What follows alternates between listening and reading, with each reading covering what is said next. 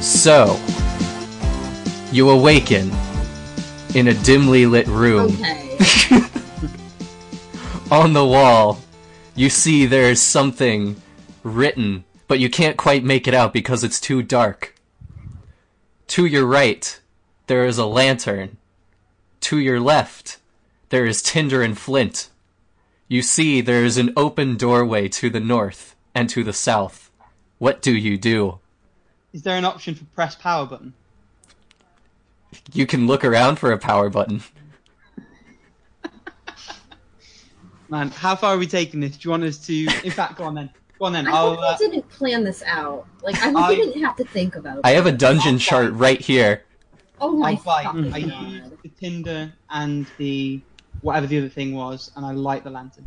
Alright, my machine here can't parse those complex words.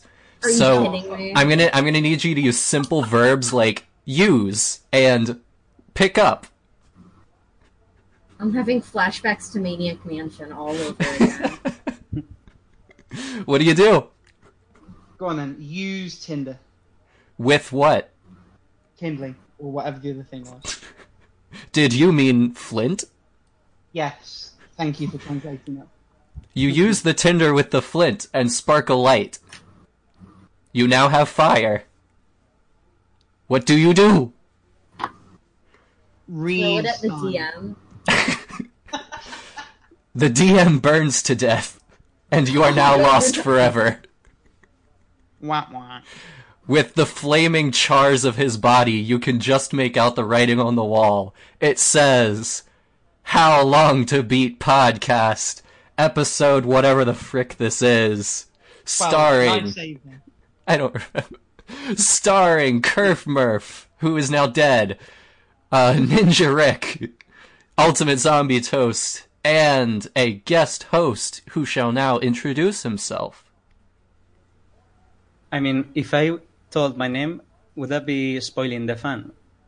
Entirely up to you. We can, we can leave it out and you tell us at the end of the episode, and then, like, the whole episode, they have to, like, guess who it is. Okay. It's up to you. Man, this has gone off the rails already. And That's the problem, is I don't think I can pronounce it without his help, though. I think we also said your name last episode, so... Yeah, like 4 or 5 different ways. Yeah. But to be fair, it's written that way to be hard to pronounce, so it's less likely that someone picks the name for whatever site I'm using. Okay. Well, do you want to put the avid fan base of this podcast out of their collective miseries and tell us what it is and how you would pronounce it? So I would pronounce it Ube, just like that, with an H and a J, and that's how I formed the name. Okay. I just kept adding letters that didn't make sense, so... I mean, it's a successful strategy. Most of the time, the name is available. I mean, I don't think any of us guessed that pronunciation. Yeah, I was going with Uvehi, but that was wrong, so... I think for the rest of the podcast... It's supposed not to be read, so... I think if it's okay with you for the rest of the podcast, I'm just going to call you Dave. Dave? Yeah. Honestly, is that cool? Okay. Thank you, Dave. All right, Dave. So, Dave, we're going to go ahead and jump right into your interview. We're glad to have you on here. Now we're going to find out way too much about you that nobody ever really wanted to know. But, hey, now they're going to know it, and it's going to be there forever. So, will somebody who prepared their questions ask the first question? No, this is all you, man. Ah, dang it! I thought I could get away with it for a little bit longer. Okay. And you have to do them all. Yeah. Yeah. I have to ask 12 questions in a row all by myself. No, just 4. Go on, we're not that cool. You have to guess the questions. That they have to be the same as the last episode. Oh, also, You have to remember questions 12 of them. We've already written down. You're not allowed it. All right. Let's see. Oh, I'm really on the spot here. What is your favorite controller from any video game console? And why? I usually go for a Xbox 360 controller. It's a classic. I like the position of the thumbsticks, but I wouldn't say that's the best one because the D-pad is so bad, and the bumpers are also kind of not very good. The triggers are good, so Didn't they like update the design later in the 360's lifetime or something to kind of like make the D-pad better? well, I mean, I bought mine like a year ago, and it's still trash. Yeah. Yeah, not good at all. You're really selling it. I mean, it's fine. It works. I just plug it in the computer and it works. Right, fair enough. That'll be their marketing quote. It works. It works. Yeah. Stop Uwe stalling, Hege. Kurt. Question 2. It's not as bad as the third-party brands, no? Oh yeah, definitely. Oh, Logitech controllers are not. No, they're not very good. there was like a quadruple negative in there. Yeah, I had an off-brand 360 controller that would blue screen my computer if I moved the cable a bit. Jeez, Zowie. So That's yeah, next level. yeah. Jesus. I don't know what was wrong, but I had to just put the cable completely straight and something on top of it so it didn't move at all. Jesus. Come on, Kurt. Stop stalling. Question 2. Hey, come on, let me off the hook a little bit here, guys. Never. You put yourself on the hook. Oh, shucks in a bucket of clucks. Whatever this is, stop it and just ask a question. I'm working on it. I'm walking here. Forget about it. I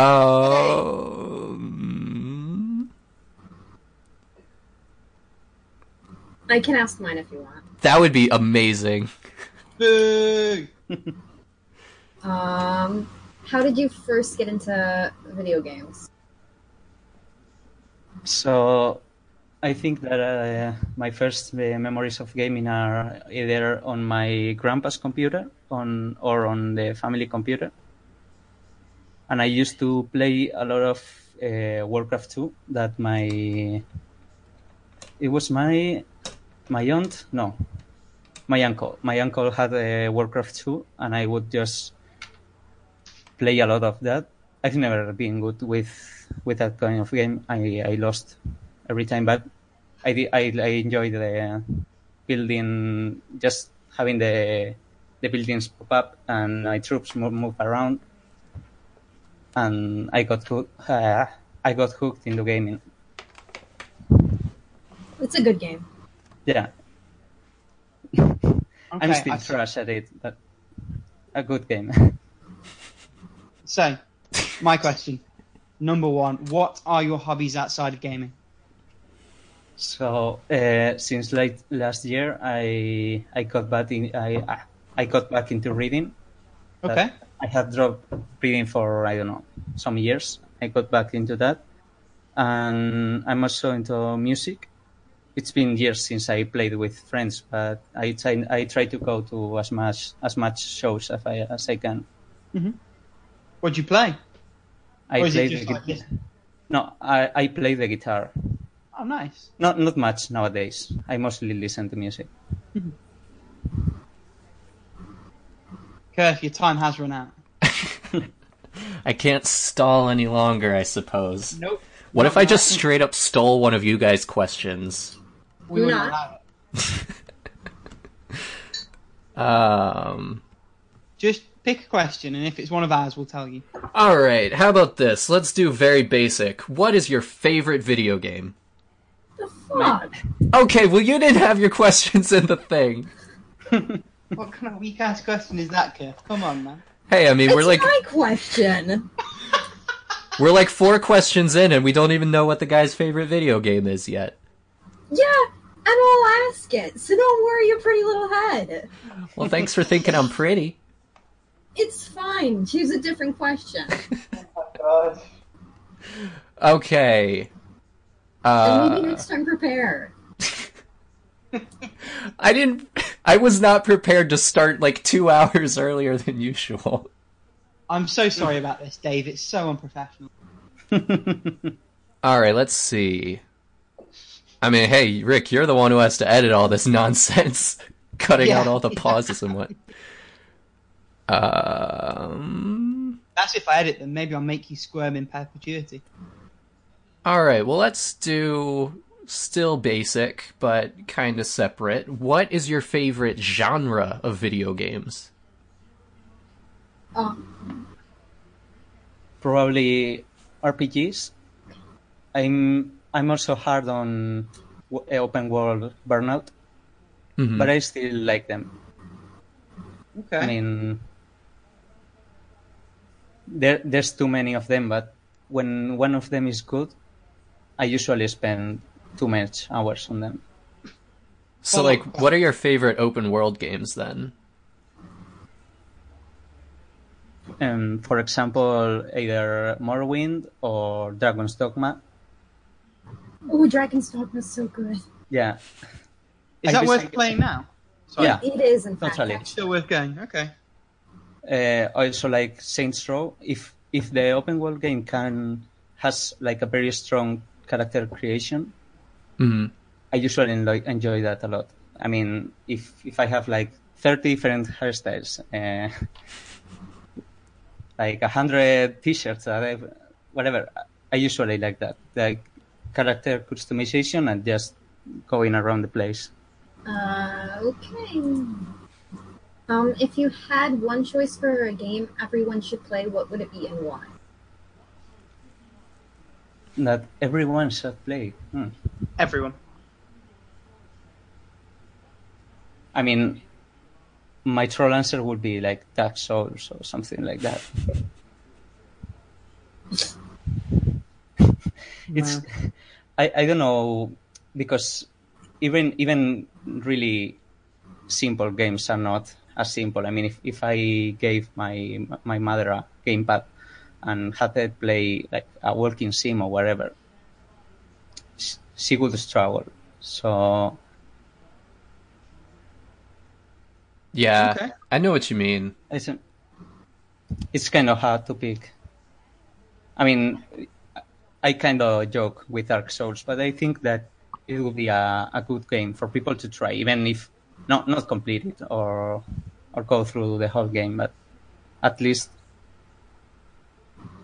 try it for a Experience bit. something new. Yeah. Yeah. Yeah. Well, I suppose the question is everyone should, not everyone. try the systems of the game. That I think that it has some cool ideas that are good to experience, even if you don't really go through the whole length of the game. Yeah, that's fair enough. What video game character is the most similar to you? And why? I don't know. I would probably pick any like short-haired, boring first AAA character. Damn. I don't know. I think. I mean, I also kind of joke with that, but I mean, they pick that trope because it's kind of like not really different from most people. Like, no one really thinks, oh yeah, Nathan Drake, that's me. But it's kind of a blanket man that can cover They do most people on Earth. Yeah. Sorry? They do it so that you can like project yourself on it. On Yeah. most, Yeah, like, video game kind of bland characters. and not really that much different from most people. It's why they have Link not speak ever, because they want people to view themselves as Link. Yeah, and the characters that we like are usually so much different from us, and that's why they are interesting. Kurth, you're halfway there, but you still need to think of two more. How about this? What is the balls to the wall weirdest game you've ever played? Okay. Weirdest game, probably Into the Dark. I got that game from some Indie Gala bundle or whatever, and it's kind of like a bad B movie. The game doesn't run well. It's kind of ugly. It has like, I don't know, if it's a bit of a lot of ideas put together and not really making much sense. So you have a lot of horror tropes, Nazi zombies, the whole. Sometimes you see like weird the videos you can find, kind of like logs are kind of weird 50s porn, and you can find old Soviet propaganda, and at some point you are outside in a village that looks medieval, and it's just part of a previous game that the maker was making and just scrapped it and put at one level in this other contemporary game. It's kind of crazy. I'm trying to find it, and IGN's page on it is blank. Oh, jeez. Yeah, I mean, it's one of those games that it's not. There's no much info about it on the internet. Oh, and I suppose you're saying there's a reason why. Yeah, I mean, and there's a reason why. The ultimate edition, it's called the Into the Dark Ultimate Trash Edition. What? So they know what they're doing. Okay. Yeah, this one's. Ooh, it looks weird. You're making me want to actually play this even more. Yeah, that's the weird thing with bad games. I went through the whole game and I don't regret it at all.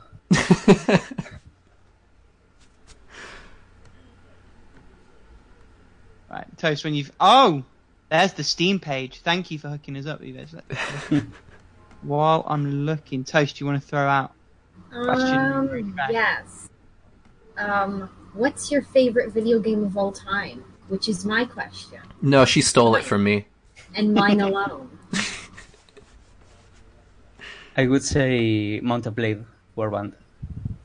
It's just, I mean, it's ugly. It's kind of outdated in a lot of ways, but it goes for a mix of gameplay that no other game does, which is kind of a middle point between an open world RPG and a strategy game like Total War, but just not a mix of them, a middle point. So you don't do much adventuring, and the strategy is not very complex. Okay.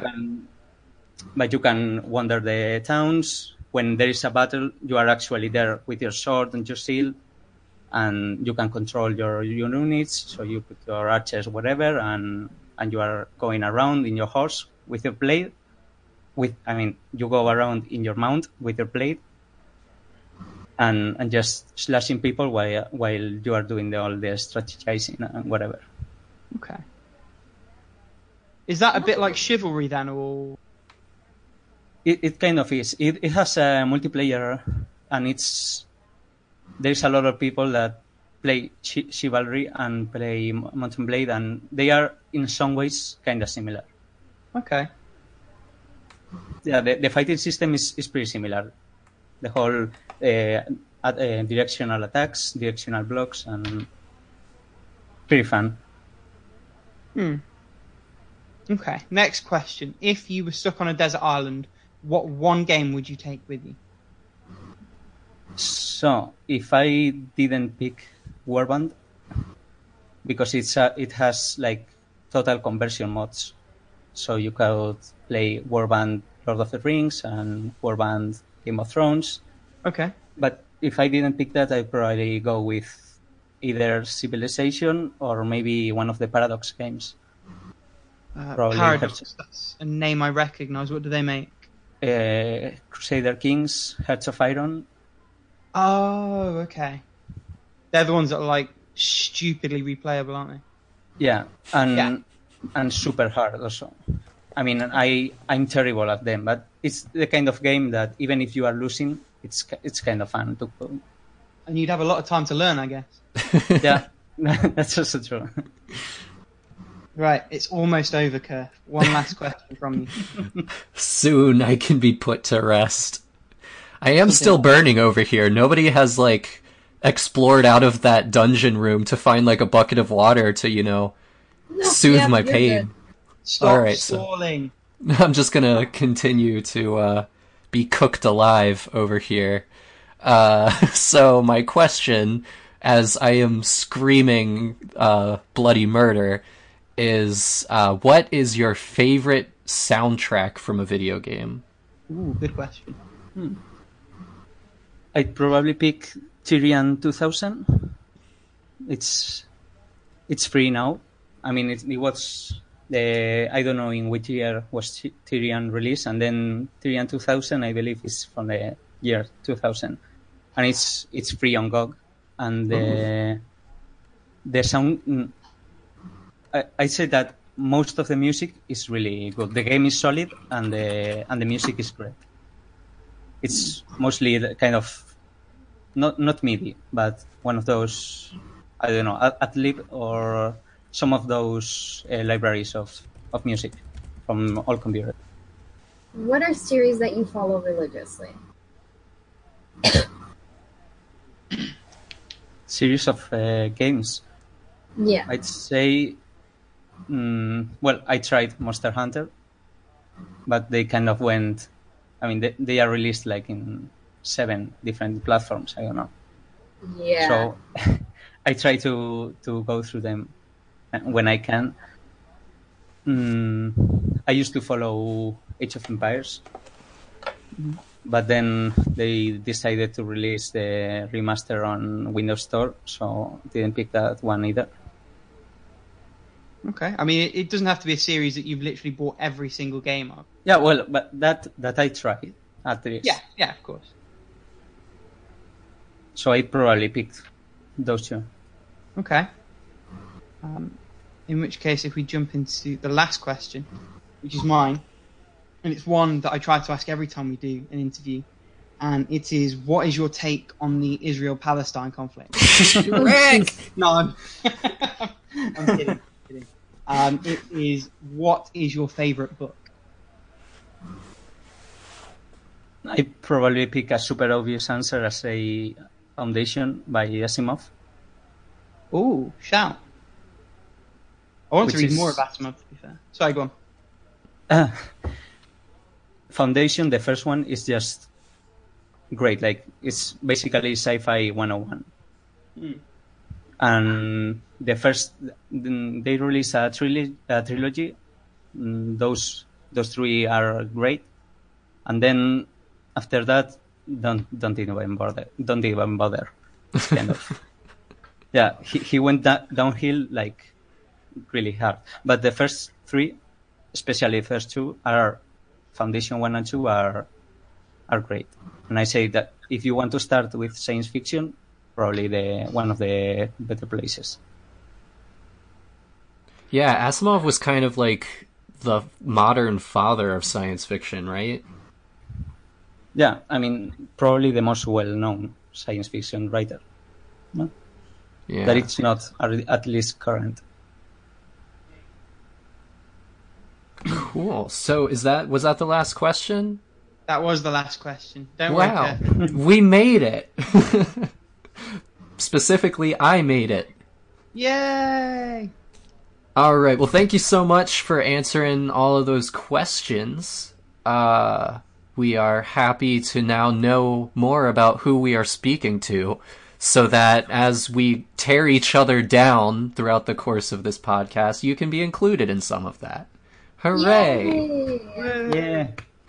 All right, so I believe that it is right about time to discuss the game of the month, which is Stories, A Path of Destinies or something. I think that's the subtitle, but I don't remember exactly. I have not played it yet, because I thought I owned the game. Turns out I didn't. I was graciously gifted a Steam code of it by Chronoja, So I will be getting to that in these last few days of the month. So grateful he hasn't bothered to play it yet. So I am going to take my burning corpse and just kind of shamble out of the room while these three just have at it and discuss the game. And I'll be poking my head in from time to time to maybe ask a question or something. So, let loose. Tear into it. Shove away. Okay, I'll start by saying that the game, the title is as generic as the game in some ways. Yeah, really. It's kind of hard to, stories, Path of Destinies. It's just even hard to remember which one of the... But it's also weird because the story's sort of the only halfway decent thing about it. Yeah. As far as I'm concerned. The only thing that stopped me from doing what I would ordinarily do, which is retiring that shit after about half an hour, was the fact that I was quite enjoying the sense of discovery and the idea of sort of choosing which path you took, and then doing that again and seeing how the story changed and knowing certain beats and seeing how things went differently. Other than that, and the music, which wasn't amazing but was okay, the game was pretty shit, I thought. And I think everyone actually has been quite generous in the forums.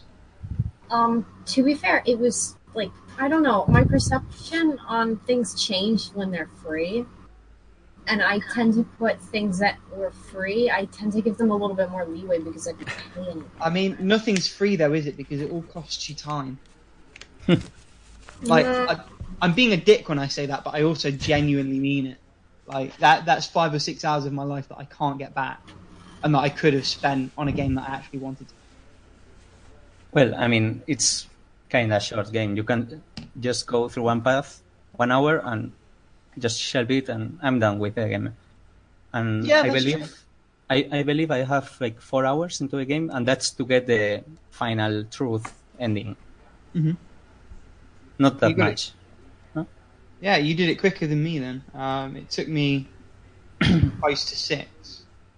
But, by the last path that I took, I was even ignoring the chests and just beelining to the exit of the levels. Yeah, me too. Jeez, you guys are fast. I have 4 hours and I've only encountered like 5 endings, and I wanted to get them all. So I only did 5 endings. You only did. Oh, okay. So you guys the rushed to the end. The 4 truths and the truth ending. I see. I was going to get all the achievements, so that's going to take a long time.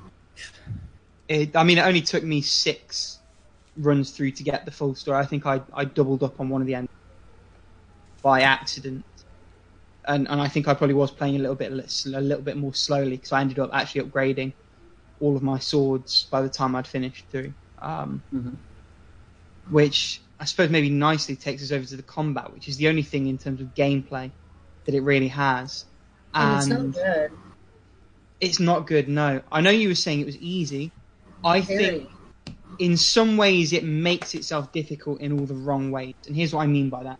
And I'm going to drag up what I said in the Game of the Month, because I think I summarised it for myself quite well there. So what I said there is that it's shallow, which more or less everything you do in terms of attack is on the X button. You can activate a sword ability, which does next to nothing even when they're upgraded. You can use your hook shot to pull people close with a different button. I rarely bothered. And you can, depending on which skill tree you go through, use your dash to damage enemies, which I did. But even then, realistically, you're talking about a 3-button combat system. More importantly, I think it shoots itself in the foot because everything's tied to that one button. So, whereas I would have liked a separate parry button, that's actually paired to the attack button plus a direction. And where I would have liked a separate grab button, that's tied to holding the attack button. And what I found is that oftentimes I'd want to grab an enemy, but it wouldn't register as a grab, it would just register as a random slash. And a lot of the times, when I'd go to parry, it would register as an attack. So I found myself losing a lot of combos, and actually in a couple of cases dying, because I hadn't been able to do what I wanted to do, because the controls fail you in the pursuit of simplification. The other thing that annoyed me is there are some exploding enemies towards the end of each run through, and Oh yeah, they're awful. well, Yes. not only are they awful, but the AI loves to make you hit them again and make them explode on you. The point is, you're supposed to hit them and then move out of the way and let them do splash damage to the enemies around you. Which means you have to end your combo. Well, it means you have to be creative with your combo, Yeah. but the game doesn't help you be creative. The What I game- ended up doing was just dashing through them, doing a bit of damage, and just forgetting about them. Don't even bother attacking. So just Yeah. get near, dash, and get out. And that definitely is a better strategy. The problem sometimes is that they obviously move towards you. So what I'd often try and do is attack once, then dash away to another group of enemies. But again, the game loved to make me dash through the exploding enemy and take all the damage on my way through them with that second hit. And again, I died actually quite a few times because of that, where I would be sort of on medium health and it would just wipe me out. Or once I was stunned, I'd then get hit by another enemy and that would wipe me out. And that wouldn't be so bad if the game had, you know, some platforming or something else to redeem it. But really, that's all you do. There is a skill tree. Doesn't really take much care or attention. There is upgrading. It's minimal. There are 3 extra weapons you create, and each one of them can be upgraded. And that's all the game has to offer you, besides running around really boring environments. Yeah, and the skill tree kind of shoots himself in the foot because, I mean, you start button mashing your way through the levels, and then there are some enemies with shields and stuff, but then there is, I don't remember if it's an upgrade or a gem or something that makes the shields break. So Yeah. you start button mashing, then they introduce the enemies, and then you get that ability, so you go back to button mashing. Yeah. So the game, by the end, is so easy. Like, stupid easy. The systems don't really play into each other very well. Did either of you use the time skill tree? Because I'd read on the forums that sort of broke the game a little bit, so I avoided it. I put all my stuff into the dash and the stamina bars. I got everything. Oh, so you've used it. How did you find the time slowing skill part of it? It broke. Well, obviously it broke the game, and I'm fortunate that I got the combat achievements before I got that because they're impossible now because they die too quickly. Oh, so you can't build up enough of a combo. No, yeah, I just kill things. Shit. Yeah, and be I don't fair- think I've ever used the sword abilities either. They kind of just try them, they are shit, never use them again. To be fair, the final battle takes a long time, so in the true ending, if you hadn't got the combat achievements, even with the time, I suspect you might be able to grab it there. If I had my time again, I wouldn't go through that. And I don't know, Kurf, if we're particularly making you very excited to play the game. Not particularly. But I am still interested about the branching stories and stuff, so... Yeah, just try a couple paths and drop it or keep on with it. Do you know what, though? Even the writing's a bloody mixed bag.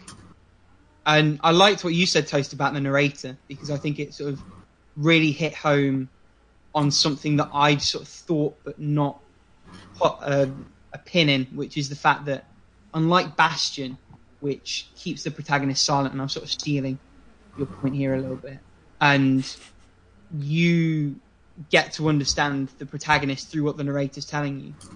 Here, the narrators wrote pretty poorly. The characters are written pretty poorly. And they all sort of mishmash and conflict and contradict with each other. And it just becomes a bit of a mess. And the humour falls flat so much of the time as well. It's really weird because it's set in a world that's not our own, but it makes so many references to our own that it doesn't even feel like a real place that could stand on its own. Yeah, it's quite jarring. And there's a trope of when you have narrators that you can't really trust, and sometimes when it's done really good, it's nice. Like, I guess like examples of that would be like 1984, like with him as the main narrator of the. But like with this, you can't really trust what he's saying, and it's not because like I don't know. It's really weird. I don't know how I feel about it. I don't think 1984 is a great example because I don't think. No, it wasn't. But I'm sick, so I reliable. can't think of anything. Maybe think like her Catcher in the Rye or something. Yeah, That's I an guess unreliable so. narrator. In terms of Don't feel games, I bad for think Holden. her story is probably another good example. Although it's maybe a little bit different because the narrator is also basically the only character. That's a good video game based example, though. Yeah, I loved that game. I have so many good things to say about that. I know you don't, Hope. I do. If I could inject one question here, because that thought about the unreliable narrator is interesting to me. Oh, now you have questions. Okay. This is prompted by context. Go on, Kurt. Go on. So, is the narrator in stories... Does the narrator in that game basically, like, have a presence? Are they a character within the universe, or are they literally just No. narrating? It's a third-person narrator with the main character interjecting and correcting like the narrator, and it's really weird. That is weird, yeah. And so it makes it like I don't know. It's just like I don't know about this. I think it would be much better, and I would have a much better impression of it, even if the writing was still sort of the level it was, if the narrator was Reynardo looking back on it. And I think that would actually fit better with some of the plot devices anyway. Because I don't think it spoils too much to say, for those of you that are listening that haven't played it yet, and also for Kerf, I suppose, that the book sort of serves as a how not to proceed in the current series of events for the protagonist, Reynardo. And the idea of you replaying the stories to find out truths is sort of pitched as him reading the book and seeing all the ways that his current situation can go wrong, as a guide sort of how to do things correctly. And I think if that was pitched in-game as him reading parts of the book, and then a little bit like Prince of Persia, Sands of Time, the way when you rewind the time or when you die, he'd go, no, it didn't. And he's probably another good, unreliable narrator. Yeah, that game is a masterclass in writing a narrator, honestly. And I think if stories was pitched in that regard, with Reynardo telling you the story as he saw it and lived through it, I think it would actually elevate the game. Even if the combat was shit, I think if it was pitched like that, I might say this is worth struggling through or watching a Let's Play just for that element. But it isn't, and I honestly don't think it's worth playing, even if you got it when it was free. I think as out of respect to Chronoja and out of respect to us for having sat through it, you do, Kurt. But if you're listening and you haven't played it, honestly don't. I mean, you guys are welcome to disagree with me. That's my... Well, I won't disagree, but I'd say I'd recommend to try it. Okay. Just see it for a bit. If it's free, you got it, you try it. In 10 minutes, you'll know if you like it or not. Because that's the thing is, some people really did like it. Mm-hmm. Yeah, I mean, it's not as bad. I don't regret the time I played with it, but I won't be playing it more. So, Have you guys read that? It was a Reddit thread from, God, it was probably like 4 years ago at this point.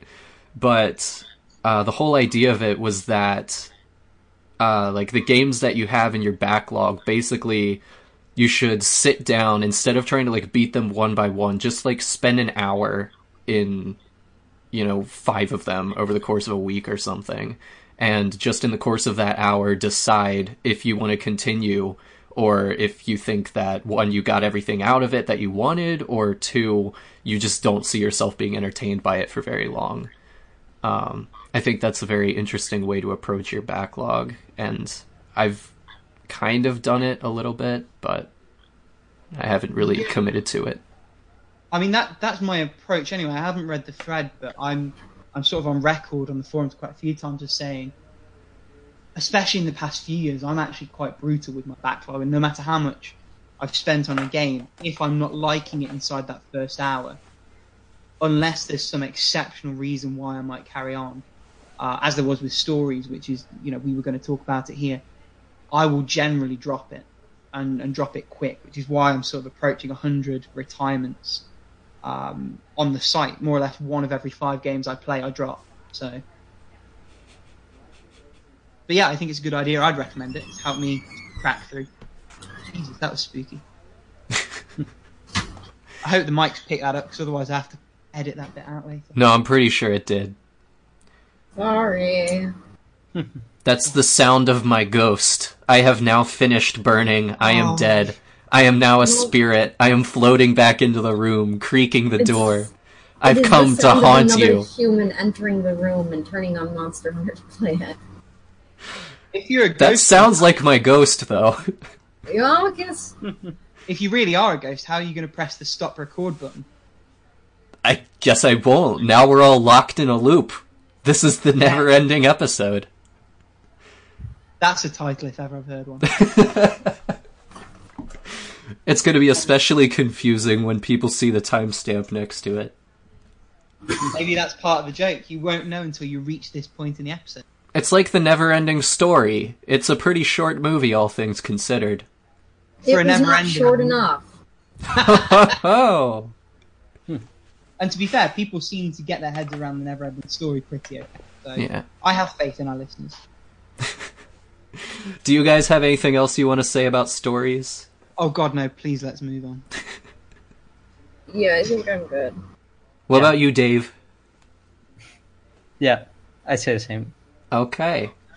Cool. Well, that was a very informative conversation. I learned that I probably won't like it. So thank you. You're welcome.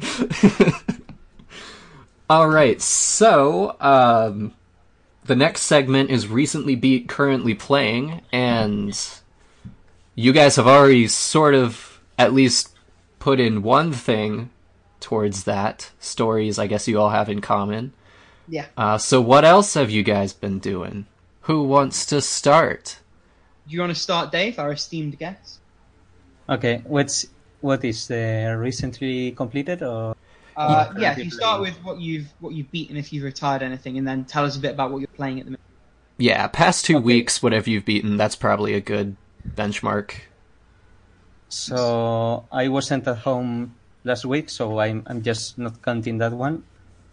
And I went through my Steam library and played through the whole Formula One series, from Formula One 2011 till Formula One 2016. Jesus. Which, no, I mean, they're pretty short. Oh, but okay. what I want to say about it is like trying to play the 2011 game. It's one of those games for Windows Live won't run at all nowadays game.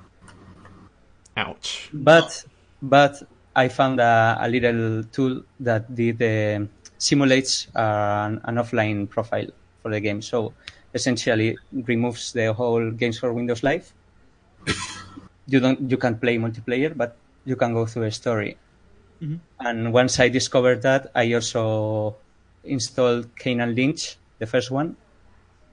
Oh god, is that against Windows Live game? Yeah, and it doesn't run if you try to play it right now. But I managed to play it using that, and it wasn't very good. Oh. All that effort. So, yeah. I was about to say it's in my backlog. You'll have to let me know how you did I've been trying to play it since 2013, and now that I played it, not very good. I mean, it's also pretty short, like less than 3 hours. It's what they say. And you only want what you can't have.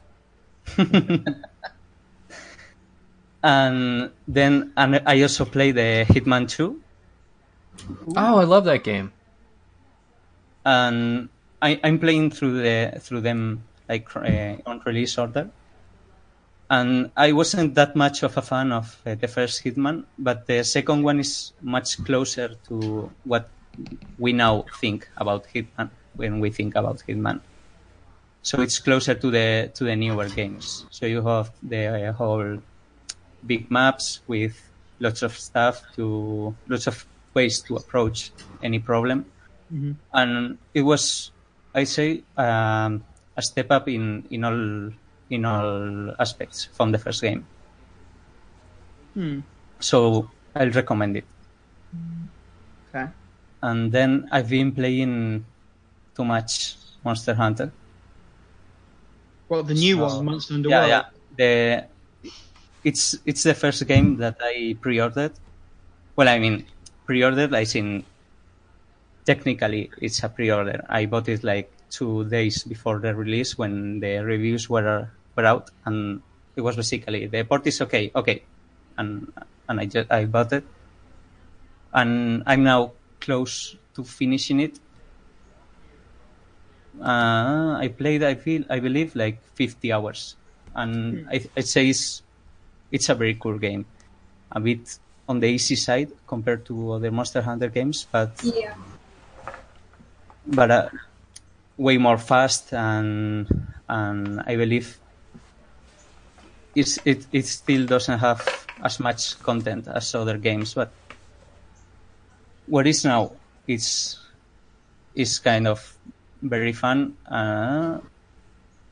and just a little nitpick, but the achievements are just so bad. It's like someone had an idea for achievement and do something X amount of time, and someone else just put a 0 at the end of it. So you you make like small guild cards which are character and kind of friends. So And they're useless. Yeah. Well, I mean, it's for your hunter. So you kind of give your card to people, and so there's an achievement like, go make a couple friends, but it's not like 5 or 10. It's get 50 cards. Oh my god! And then it's hunt a monster, and then hunt 100 monsters, and everything is like too much. The numbers are just too high. But Do X thing why that's just the achievements. So just a little nitpick. Do X things Y times are just the worst achievements ever.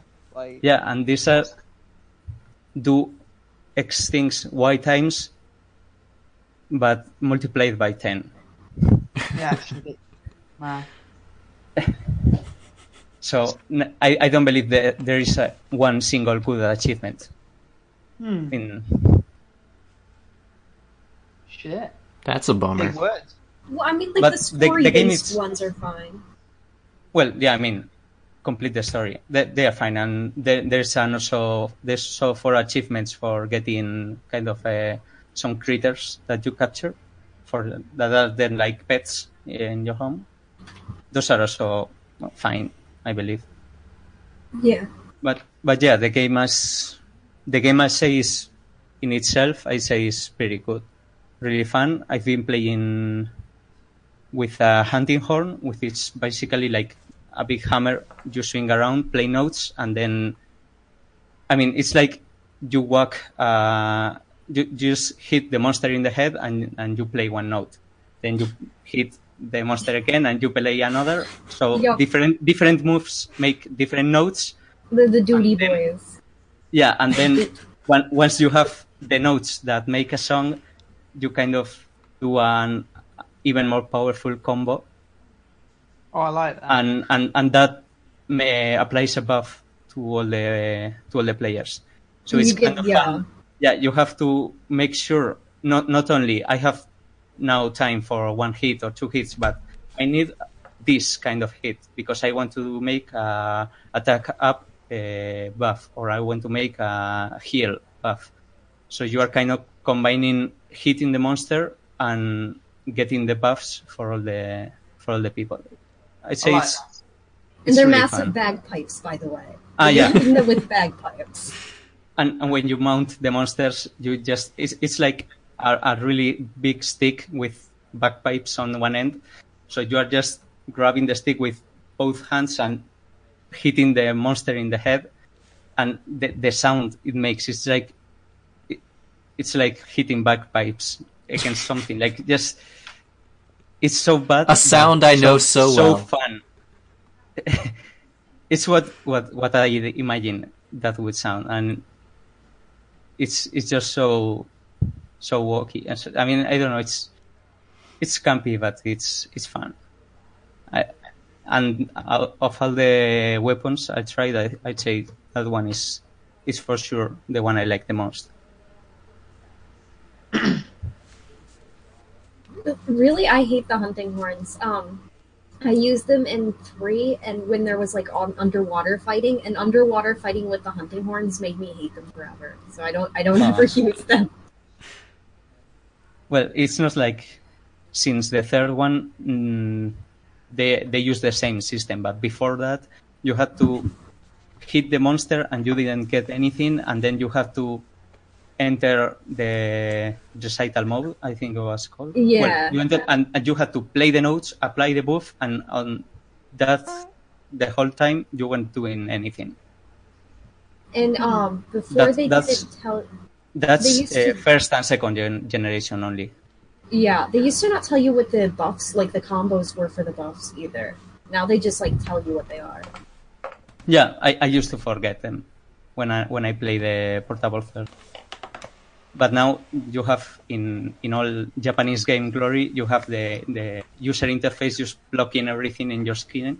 So you have the map, the notes, the songs, the players, your health, everything, just the mission objectives, everything like on screen at the same time. Monster Hunter just seems the worst for like user interface and menu. Yeah, and it's gotten worse. It's like worse. They unlearned. It used to be you were able to take things off the screen, and you can still do that, but like you don't want to. And now with this one, for some reason, they keep on like taking my health away from me. Like the little bar, they keep on like not showing me what my health is, and it's just the one thing you need to see. Yeah, it's like, please show me what my stamina is. I'm a dual blade user. I need to know that. Even like in the middle of combat and stuff? Sometimes, yeah. Dang, because I know like sometimes in games they'll like make your health and stamina go away when you're like just in a cinematic like exploration type thing, but once you get into combat, then you really need that information. It's not intuitive enough. It's like a little diamond that's supposed to come out, but sometimes it goes back into its like little diamond, and you have to press the right bumper to be able to see it. But then as soon as you unclick the right bumper, it goes away again. It's supposed to stay there, but sometimes it doesn't, and I don't like that because I need to know that shit. The most weird thing that they have done is that, I mean, in most games, most multiplayer games, you have like guilds or something like that, like groups of people. Yeah, like clans. Yeah, like clans or guilds or whatever. And in this game, for some reason, they've taken your main Steam group and they just use that as the clan or the guild or whatever. I mean, who uses that? No one. It's I mean, really weird. It's like they don't know what Steam is or how people use Steam. Who uses the Steam groups? I bet you do. They do though. I bet that's really sneaky ploy to make you peer pressure your friends into getting monsters. And it's really weird because I had like a not safe for work group, like as my main group, and it's like I'm not even. It's just like it just showed up, and it's just like. Yeah, and all people can see it, and it's in your guild card. It's like it's just. But the true ploy to make people play the game is like for some reason it just keeps popping the Steam interface alert that friends are playing whatever, and if they are playing Monster Hunter, it just keeps popping again and again and again, even if they don't open. For some reason, I don't even know why. It's the only game that does that. Your message pops up at least like 70 times a day. And I'm sure mine does the same to you. Oh, my brother's keeps popping up all the time. And I'm playing. Stop it.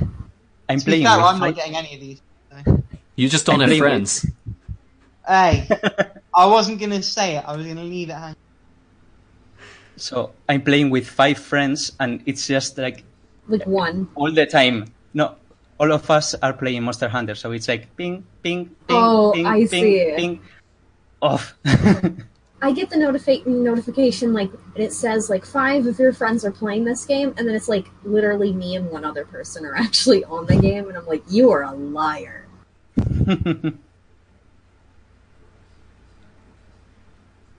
But in the yeah. middle of a, oh, it also, the notification blocks your items when it pops up, so it's just, like, you can't use your items.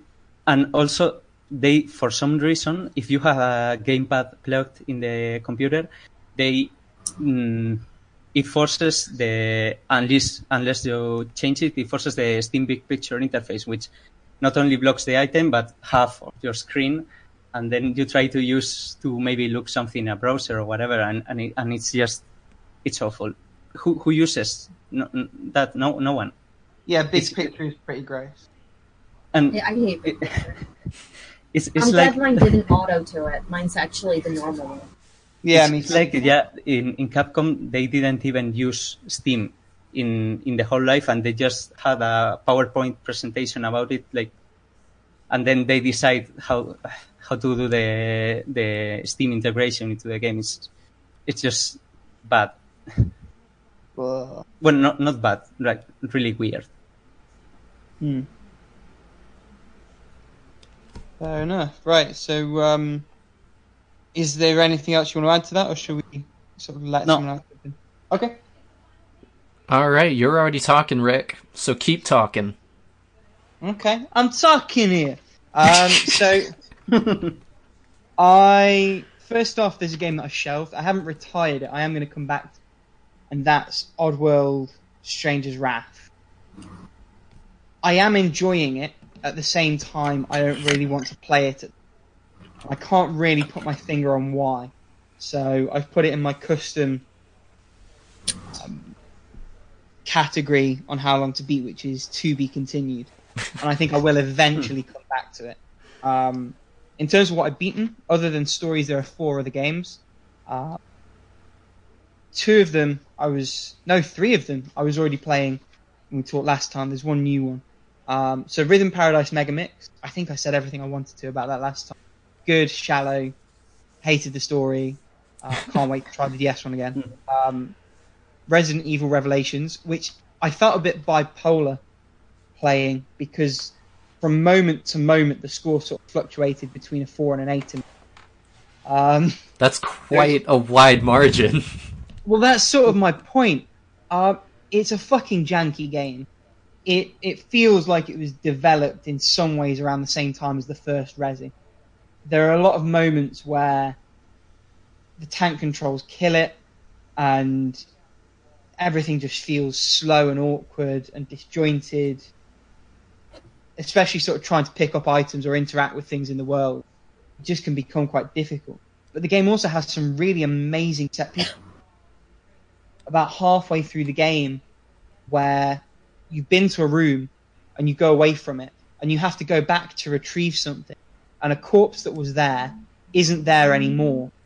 And in order to fight your way back to where you need to be in the next part of the level, you have to fight the zombie that was that corpse about 6 different times, along with other enemies. But it's really good and really tense, because the boss has a really good animation, a good way, very sort of jerky and rushed intentionally. But it's also like a guerrilla tactic boss, because it will jump out of a vent, and once you do so much damage, it will slink off again. And you have to beat it about 6 times, all while your ammo is slowly depleting, all while dealing with other zombies in the meantime. And it was just a really, really good level. And there are other moments where it makes you feel like a badass, like one where you're rushing against the clock, and there are 2 enemies in front of the door, and by the time you get there, it's close to the end of the clock. But if you picked up a bazooka slightly earlier, you can just one-shot them both as you run into the... And there are moments where it makes you feel like that really powerful, really part of this amazing sort of thrilling story. But then, you know, something stupid and cheesy will happen, or you'll spend 10 seconds trying to shift your character just so to pick up a green herb, or in some of the areas where you have to carry a comrade, you'll find yourself zigzagging like you're, because that's actually quicker than the standard walk forward.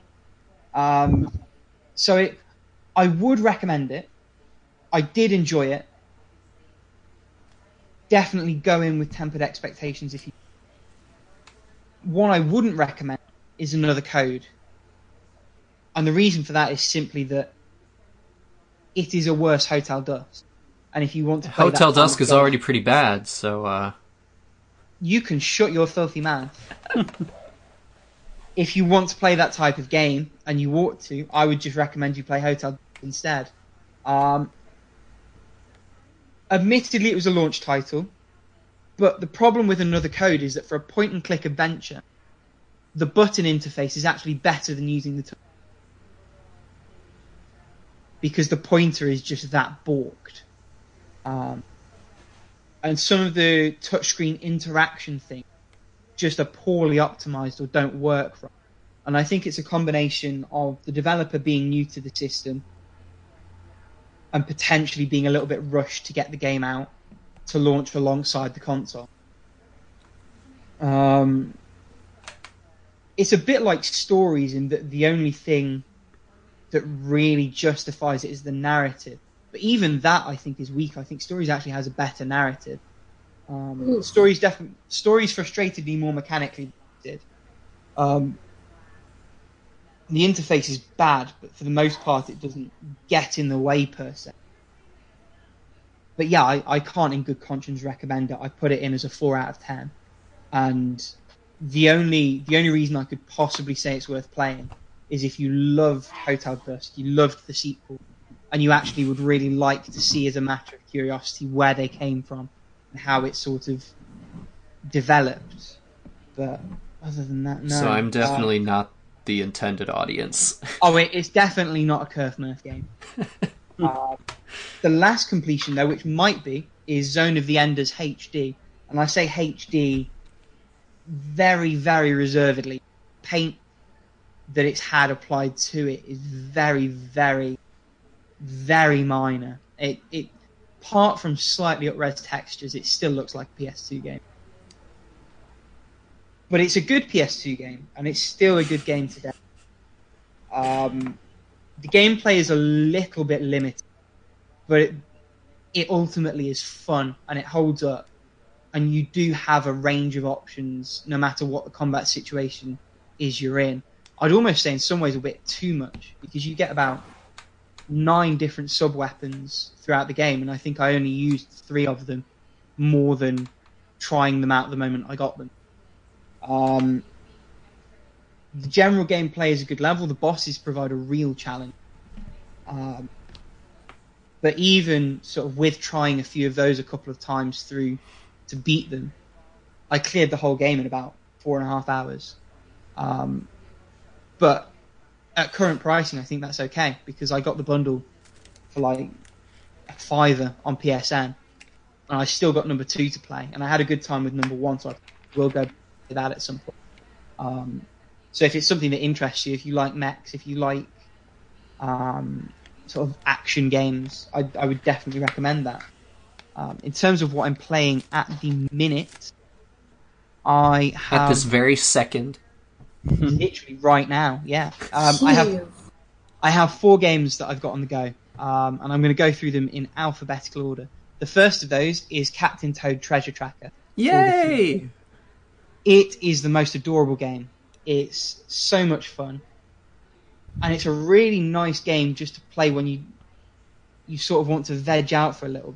Because it's cute, it doesn't take too much energy. And what I really like about it, which I tend not to like about other similar games. So, for example, I talked a couple of episodes back about Dokuro, which was a puzzle platformer that I ended up retiring.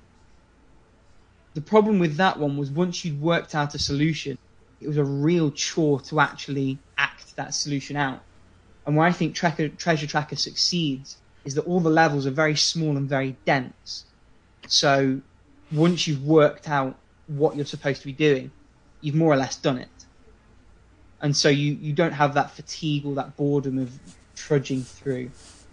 And it definitely helps that the packages classic Nintendo really, really well together. So I definitely recommend that to anyone that was looking.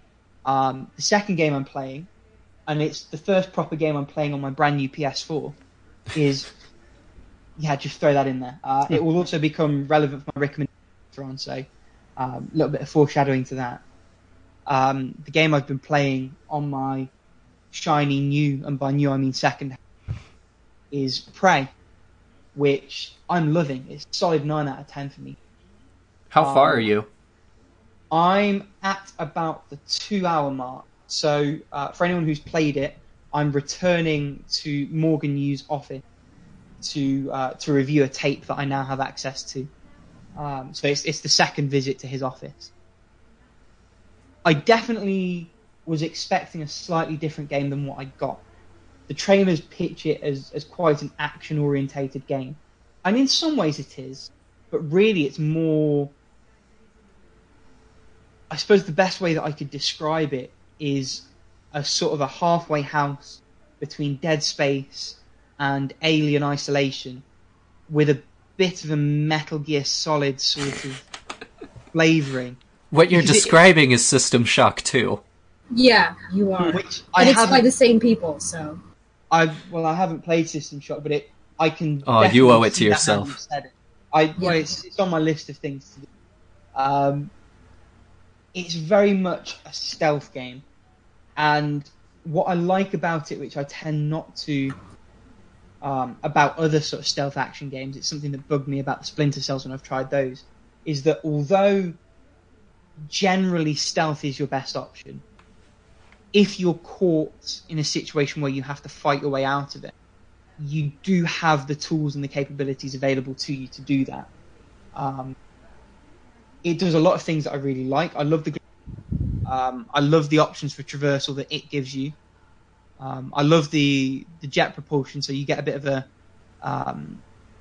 sort of a Rayman style glide mechanically. And I love that every battle feels meaningful. Often with this kind of game, like a first person action game, I certainly found this with Rage when I played that. As you start to go through the game, some of the encounters with the weakest enemies become quite boring and mundane. But the most sort of low-level enemy you face in this are mimics. So you never quite know when an attack's going to happen. And when they do attack, especially if there's more than one of them, they can put you in a real bind. For example, this is a minor spoiler, but early on in the game, you walk into a new room and there's a new gun on the floor in front of you. And when you go to pick it up, it's a mimic and it attacks you. And then once you've dealt with that mimic, you see the real gun just around the corner it was pretending to be. But yeah, it's a good game. It's well put together. It gives you a lot of options. There's a lot to explore. The world feels really weighty and realistic, and I love the story it's telling as well. In all this with the mechanics, I haven't even mentioned the story, and the story is really, really compelling. I don't want to spoil anything about that. So yeah, it's a 9 out of 10 at the moment. If it keeps up at this pace, I could see it being a 10 out of 10, honestly. I would say it's pretty consistent throughout the entire game. You might find towards the last couple of, maybe the last hour or two, I would say there's probably more of a combat emphasis. So when you get to that point in the game, depending on how you approach things, it might change your opinion one way or the other. But are you a bit more tooled up by then? Do you sort of have the ammo and the means to cope with it? It just depends on your build, really. Okay. There are certain, psychic abilities. I don't remember what they're called in the universe, but some of them, by the time you get to the end of the game, can, one-shot some of the harder enemies. Oh, shit, fair enough, because that's... One of the things I've faced sort of in early game is the phantoms, the bigger enemies that appear to be former crew members. They take a lot of damage, to the point where I could unload a full shotgun clip into them, and they're still just about clinging on to life. And the shotgun ammo is pretty scarce, which I do like that it makes you be a bit more creative and use the environment a bit more and do things like that. But it definitely can be a struggle at times. One more thing before I move on. I love the game's sense of humor, especially there's a weapon that you pick up early on that's not actually a weapon. It's like a prank office crossbow that fires foam Nerf darts. And you can use them to activate screens because they have capacitive tips. But they do no damage, so you can only really use them to distract enemies and interact with the environment. And as you're going through the game, there are areas where you look through the email chains, and the people in the office have been emailing back and forth about improving the bow and this and that. And one of the guys who's being ribbed because he was developing the bow and helping this girl with it because he was trying to get inside a pan. And it's little things like that make the world feel real and make everything else about what's going on a bit more impactful. And I think that attention to detail really does sort of elevate it for me.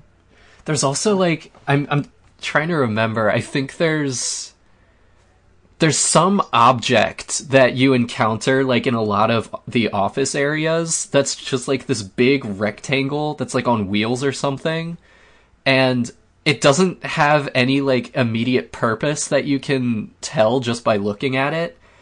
And if you, like, go into some of the email chains, then, like, even the people in the offices are trying to figure out what the heck they do and why they're all over the place. Oh, I think that might actually be, like, a callback joke to the original Prey, but I never played the original Prey, so... Wasn't the original very different? It had some sort of native Indian... Yeah, and I don't think it was a shock lake either. So no, that'll be different. by all accounts, calling this one a Prey game was a bit of a bizarre choice. But in the context, I don't think I'll hold it. But yeah, I appreciate I've been talking for a little while. So just briefly, the last two I'm playing, Space Invaders Extreme.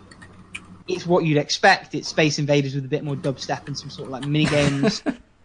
It's good fun though. It doesn't break what isn't broken. And I am enjoying that so far. I don't know how much more there is or whether I'll bother sticking it out. I don't know whether I'll maybe sort of dip back in and out over time. I'm also returning to Wario Land 2 on the Game Boy Color, by which I mean on the emulator on my PSP. Sacre bleu!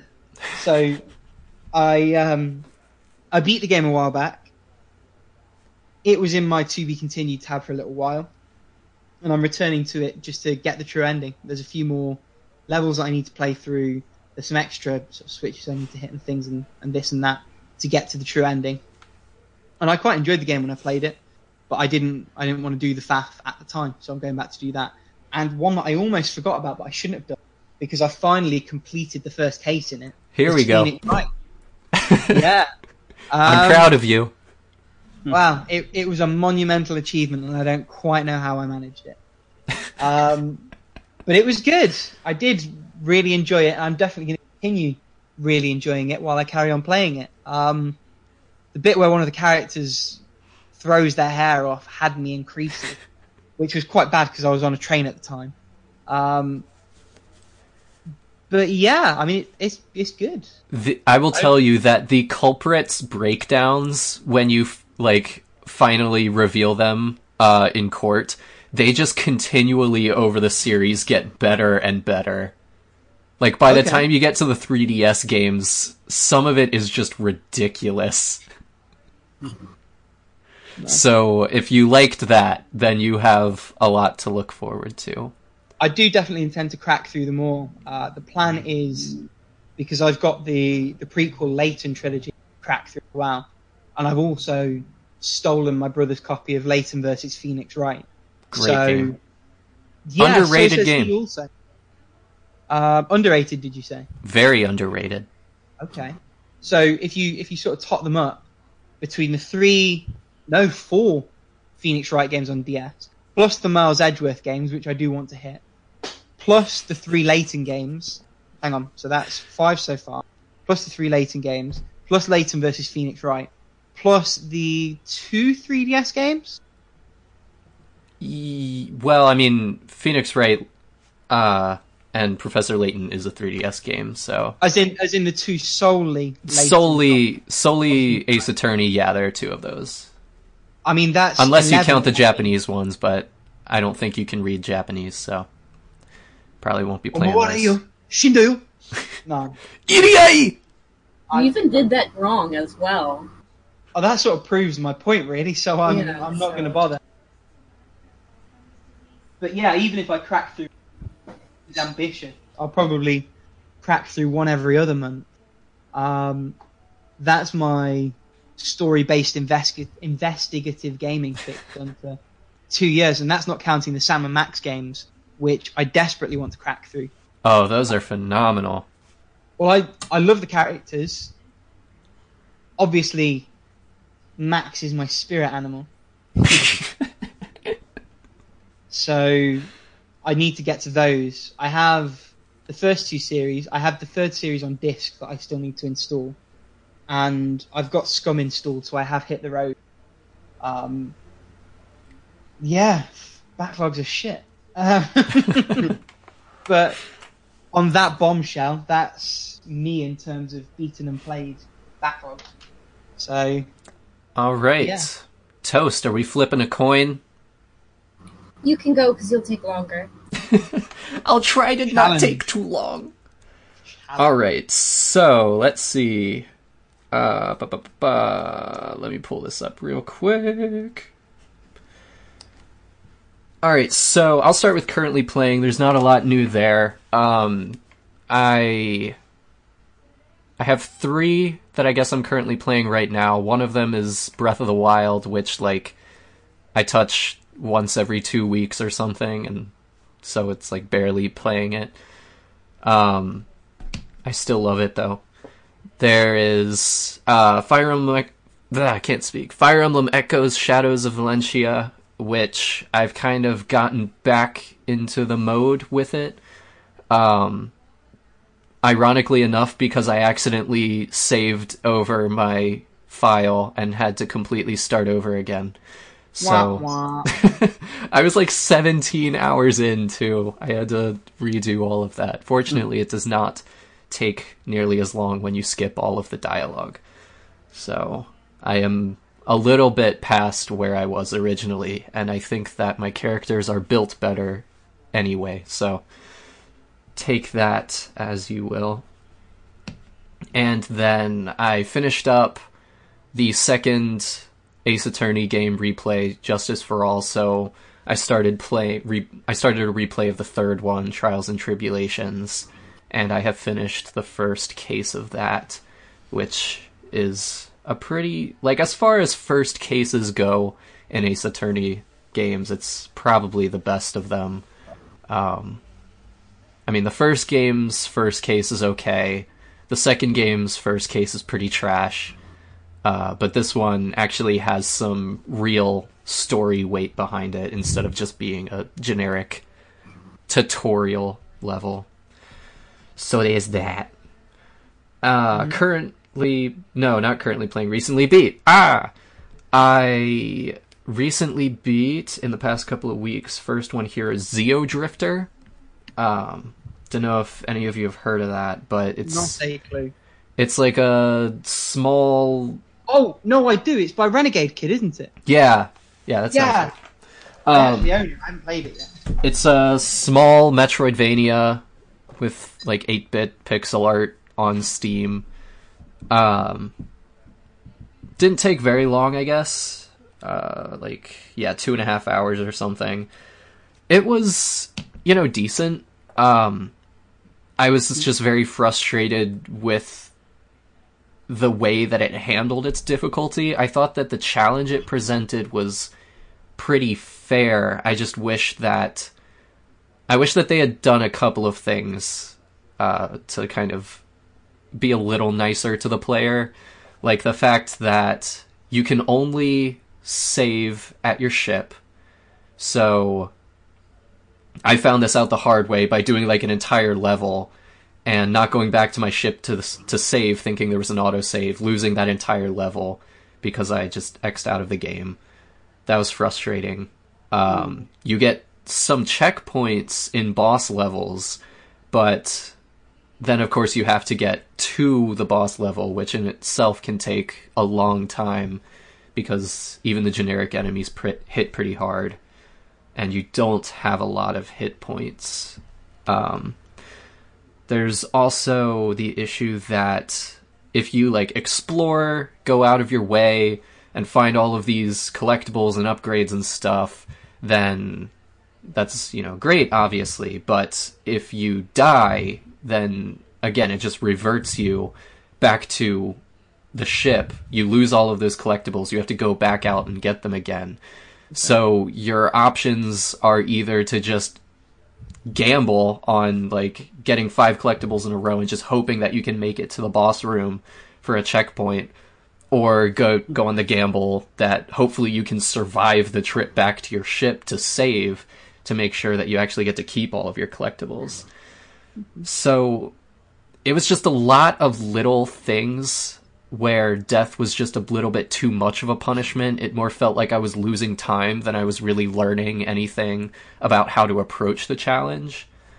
So yeah, it was like a 5 out of 10 for me, you know, pretty much average. Have you played Mutant Mudds at all? So I'd be interested to know if you have, how it sort of compares, because it looks like it's made in the same engine.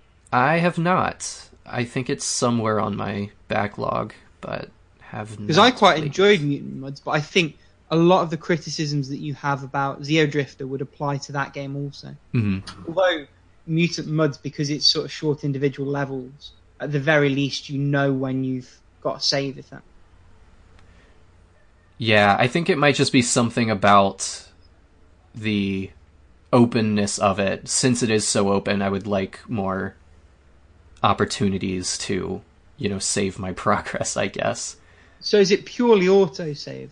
There's no sort of like save rooms like you have in Metro? No, there's like no autosave at all, basically.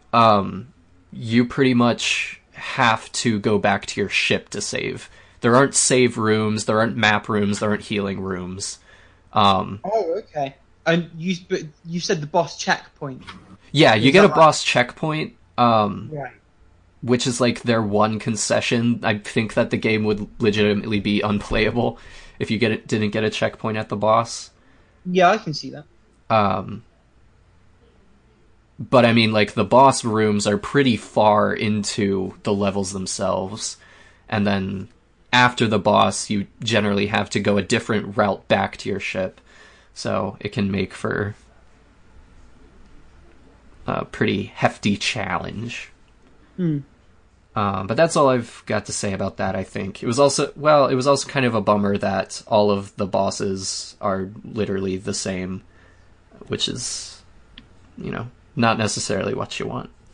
Anyway, next up was Marlow Briggs and the Mask of Death. Oh. Which, that was a game that was highly recommended to me by a guy I used to work with on a review site that I used to write for. And he was very into it, so I finally got around to playing it. It is definitely a God of War clone. But I think what I appreciated most about it was the, you know, just kind of barefaced, we know that this is basically the equivalent of a B-movie in video game form. We're a little under budgeted, so we're just going to put most of that budget into making the environments look really pretty, and then the rest of it is just going to be stupid jokes. And, you know, I appreciate that. It is so over the top. I lost count of the explosions that I was seeing. I was a little bummed that you could tell that some of their budget was squandered in making the environments too pretty, because some of the cutscenes are standard, you know, characters moving, interacting, explosions in their full grandeur. But then I would say far too many of them are like pseudo comic book style, where it's all of these freeze frames and the camera is kind of free moving around the freeze frames. And as it moves, like, you can see the models like get teleported to a different location. So there's almost like an illusion of movement, but the camera moves so slowly. For most of these cutscenes, there really isn't even dialogue. It's just showing off the action that's occurring. But it's something that I definitely would have liked to see in action. I think that they could have taken a little bit of a hit to the graphical fidelity just to make those cutscenes move in a way.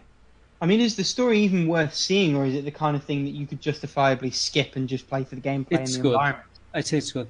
Yeah. It's a good story, okay. Yeah, I mean, not deep but kind of like a popcorn movie. Yeah. Yeah, good for what it is. It's like if you were going to see like Jurassic World or something, it would pretty much give you the same experience as that. It's, fun to watch, it's flashy, all of that. Brain disengaged type thing. So mechanically, the only issue I had with it, I think, was that enemies just took way too many hits to die. Even like the basic baby enemies. And I think I was playing on like the average difficulty. And I mean, even towards even in the middle of the game, not even towards the end where you expect they're going to be a little more spongy, but just the generic enemies you would counter, I would have like my heaviest weapon fully maxed out on upgrades, and it would still take minutes to take them down. They are just they just soak it up. And not really that hard either. You can basically stun lock all the enemies. Yeah. So it was button mashing for 15 seconds each boss, or if each small enemy, and then even more for the big one. So not really that fun. Yeah. But okay. Not that bad. Yeah, if you can, again, I come from a big Dynasty Warriors background, so I'm pretty. Don't boo me. The Warriors. Dynasty Warriors is the worst. Yeah, it's super fun. Yeah, it's hella fun. It's utter crap. I mean, if you're used to enemies going down as easy, obviously you're going to feel like a regular enemy takes too many hits. You cut out for a little bit of that. Oh, what I said is, and I'll edit it out later, I guess. I'll try again. The thing is, if you're used to enemies going down as easy as Dynasty, obviously you're going to feel like a regular enemy in a proper game is going to take too many hits. This is a different scenario. Oh, this is different, is it? No, it very much is. I mean, there's no... If you were to play it, you would recognize pretty much instantly that they are just taking way too long to go down. Well, I mean, it's in my backlog, so I'll get round to it eventually. Yeah. I think you will have that coming to Jesus moment, and then you will be on your knees begging me for forgiveness. If it comes to it, and I play it, and I say, actually, do you know what, Kurf was right? Then that's what I say. But I'll hold off on that until I've actually played it. But I also do want to correct your misconception that, yes, Dynasty Warriors is just about button mashing, but there is, like, it is still challenging at levels. So it's not as mindless as it might seem unless you are playing on a too easy difficulty or you are too maxed out for the current situation that you're playing in. I would say definitely the older Warriors games are much more challenging in that regard. Dynasty Warriors 3 is a very tough game. But I digress. I will move on. The next game that I complete was WarioWare Gold, the new WarioWare game in the series. Oh, me too. Hey! Is it good? I'm torn. Is it worth full price? It is. Because that's my thing. Like, I probably would enjoy it. But I'm not sure if I'd feel good about paying £35 for it.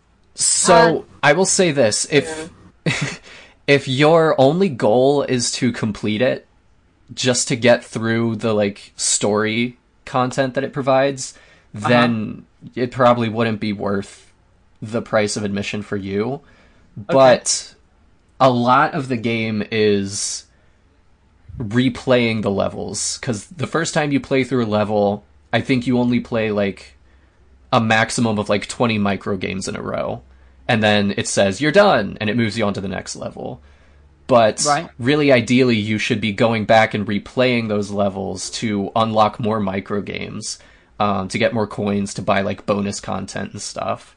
And those, it's pretty much just a gauntlet of seeing how long you can survive. So really fun. It's so much fun. Some of them, I know I got up to like 80 on at least one of the levels, 80 micro games in a row, which is... They're very different. Like, some of them I actually dislike, and then others are like, whoa, I love this one. And then, like, even outside of the kind of catered levels of micro games, then there's the index where you can go and you can play through individual micro games, complete different challenges in there. So there is a lot to do. There's also bonus games where they give you different constraints and challenges and stuff. Even though you're playing the same game, there's different rules regarding the way that they're delivered to you and stuff. And then there's just like little dumb side things. I think one of them that I unlocked, I rented it, so I ended up sending it back after I was satisfied. But one of the little side things you can unlock is an alarm clock, where basically you set the time you want to wake up, you plug in your 3DS, you leave it to sleep, and once it hits that time, it'll just start blaring, and it'll wake you up. And then the only way to turn off the alarm clock is to beat, like, 3 games in a row or something. So, or do what I do, which is just turn the DS off. Yeah, I guess, if you want to be that way about it. It's not that I want to, it's just that that's what happens when I'm not. Anyway, I'm sidetracking. Anyway, there's just a lot that you can do with the game. So even though, I mean, it was 3 hours, I think, for me to complete the story. Right. Okay. There's a lot more that you could do. And I think for you, enjoying burst play like you do, I think you could get a lot out of it. Yeah, you might be right. I mean, it's probably a thing where I will sort of scout on eBay, and when it comes up for a reasonable price, pick it up then. Like, I can't really see myself paying more than £20 for it. That's sort of the... Yeah, that seems legit to me. I mean, I did that with Captain Toad. One of the nice things with the 3DS is quite a few people seem to be buying the newer games, trying them, and then sort of looking to get rid of them for as much of their value as they can hold. So I got... bearing in mind Treasure Tracker was like £30 on release when it came out. I got it for just over 20, and I'm loving it. So, yeah, I guess. Again, I've sort of sidetracked it. Sorry about that. It's okay. There's no context in which bringing up Treasure Tracker is not okay. It is the pureness we need in this world. That is very true. 2 more to go. One of them is Ace Attorney Justice for All. I've already talked about it a little bit. I think the only thing I had left the last time we talked was the final case, which I knew going into it was going to be incredible, and it was as incredible as I remembered. So, you have something good to look forward to in the many months you have in front of you, Rick. Nah.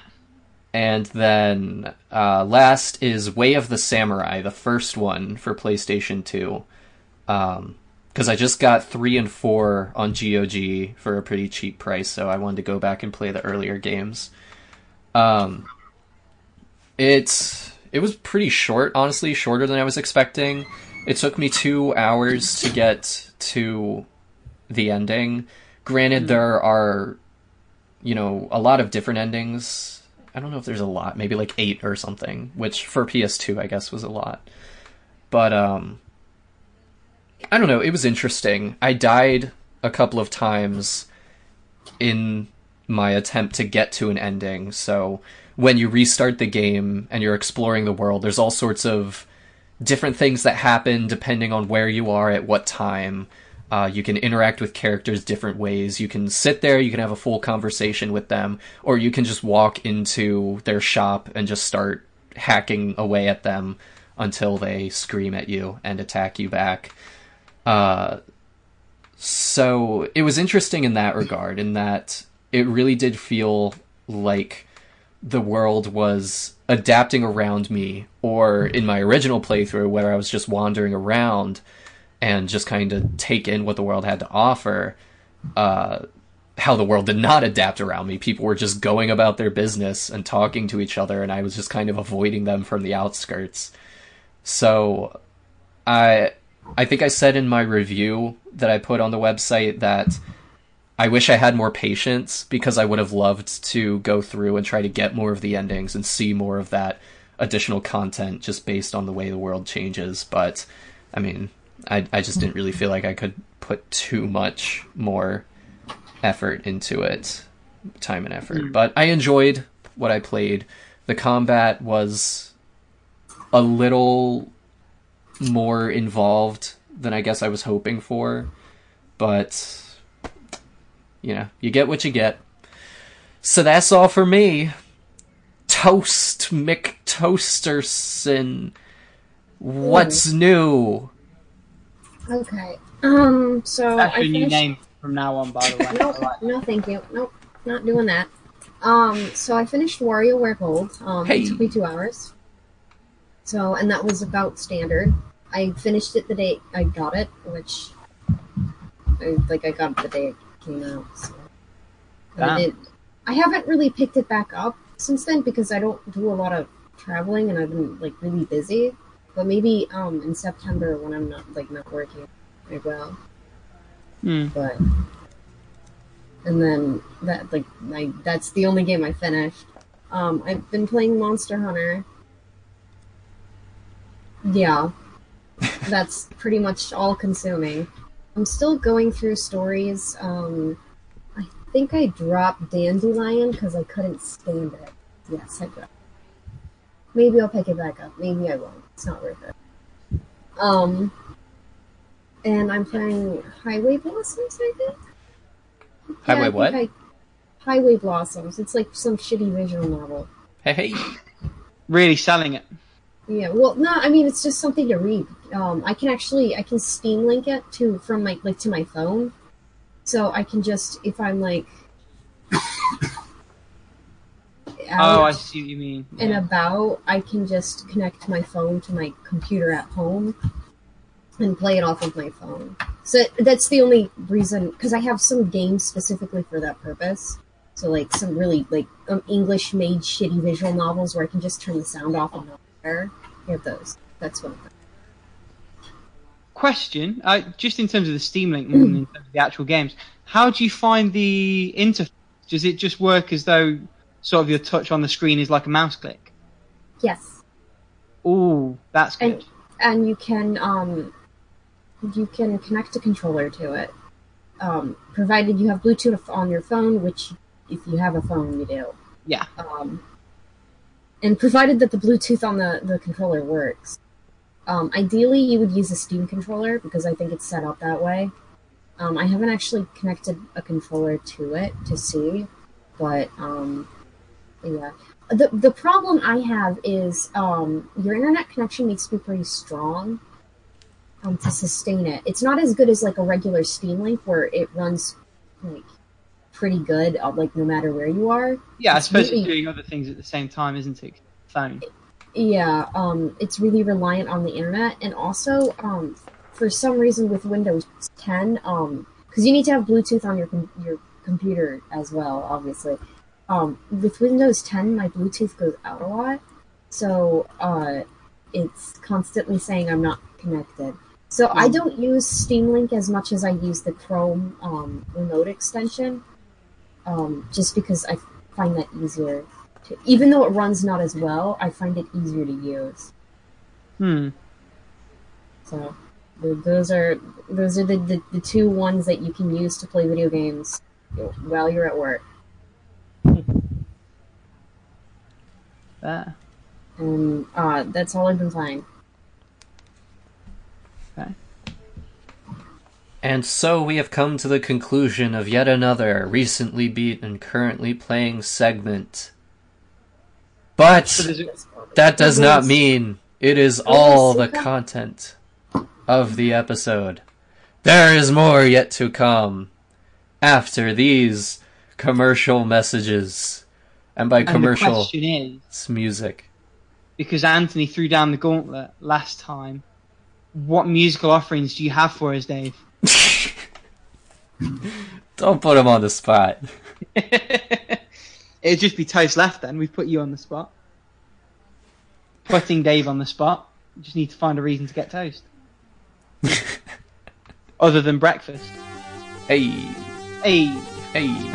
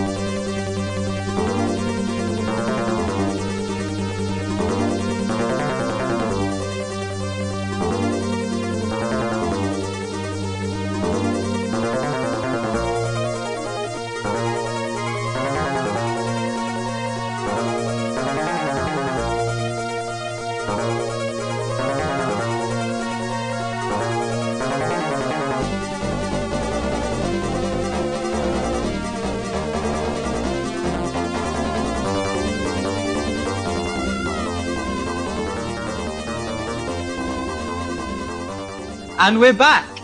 It's almost like we never left. You say the same thing every time.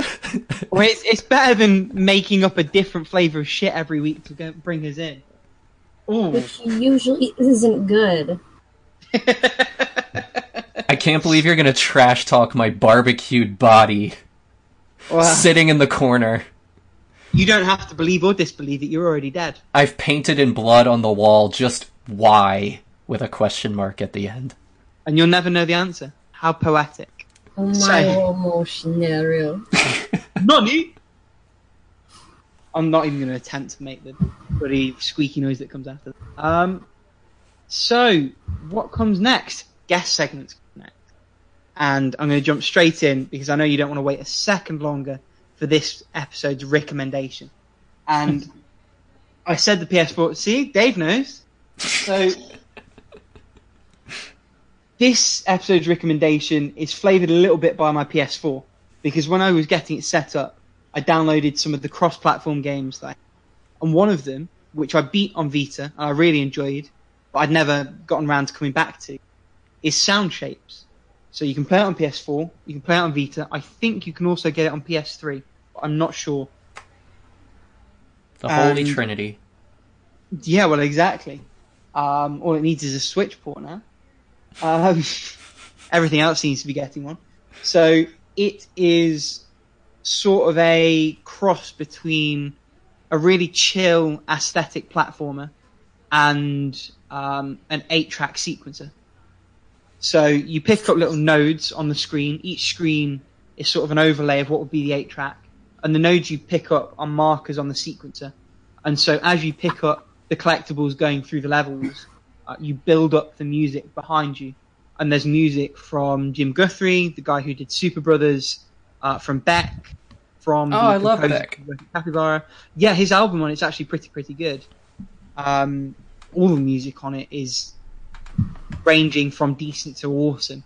And it has a stage editor, so there's limitless content of varying levels of quality available to you to download, including some curated and some additional sort of free LC from the developers and a couple of other people as well.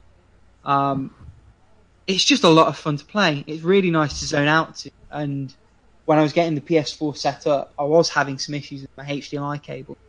And it sort of helped me calm down and work through them. And it's beautiful and it's lovely.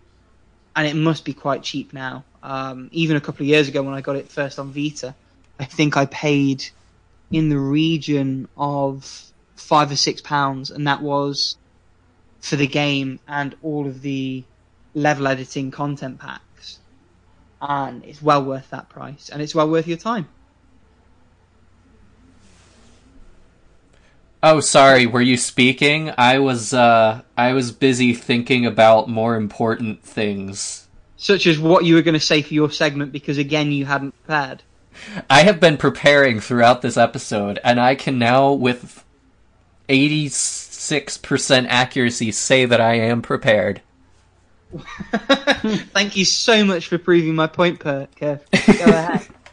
So, my segment, of course, is grading on a curve, where I take a game that is underrated and I overrate it in proportion. Yay! Everyone's been waiting for. Don't we love it? So, since I know before I talked about Star Fox Adventures, I feel like it's only fair for me to bring up yet another loathed Star Fox game, Star Fox Zero. Ew. Yeah, that's the reaction I was expecting. So, Port to Switch. Hey, legit, yeah, do it. Just maybe do a little bit of polish, but aside from that, okay. My spiel about Star Fox Zero is that if you go into it expecting it to control like a standard Star Fox game, then you will very likely be put off immediately by what you receive. Because what you basically get is a gyro-controlled game with all sorts of shifting perspectives. Like, you're constantly shifting from third-person shooting mode into first-person dogfights and stuff. And it can be very jarring. And I remember when I started playing the game, this was another one that I reviewed back in my reviewing days. The good old days. I was also very put off by the product that I received. But I think having to review it made me put more effort into learning the systems and kind of learning to play the game the way they wanted me to play it. And I definitely appreciate the fact that not everybody can or will want to put forth that same amount of effort, but I think that ultimately it is rewarding to do so. Once you really figure out the methods available to you for multitasking, the dogfights in space are, I would say, the closest I've ever felt to feeling like I was in a Star Wars movie. You have such a free range of motion, and the abilities that you are given to attack the enemies, to dodge enemies, they're pretty dynamic and pretty varied in the way that you can approach things. I can't sit here and pretend like it is a phenomenal game, it's certainly not one of the better Star Fox games. Of the ones that I've played, it's probably still ranked the lowest.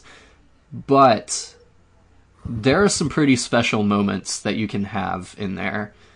And replaying levels, to undertake the challenges, to try different routes, it's right in line with the genetic code of Star Fox through and through. I just don't think people gave it enough of a chance, and I can't entirely knock them for that. But I think that if people were to go back to the game today with a little bit more of an open mind, give it a little more of a chance, then I think there's something, a diamond in the rough, if you will. So that's my bit.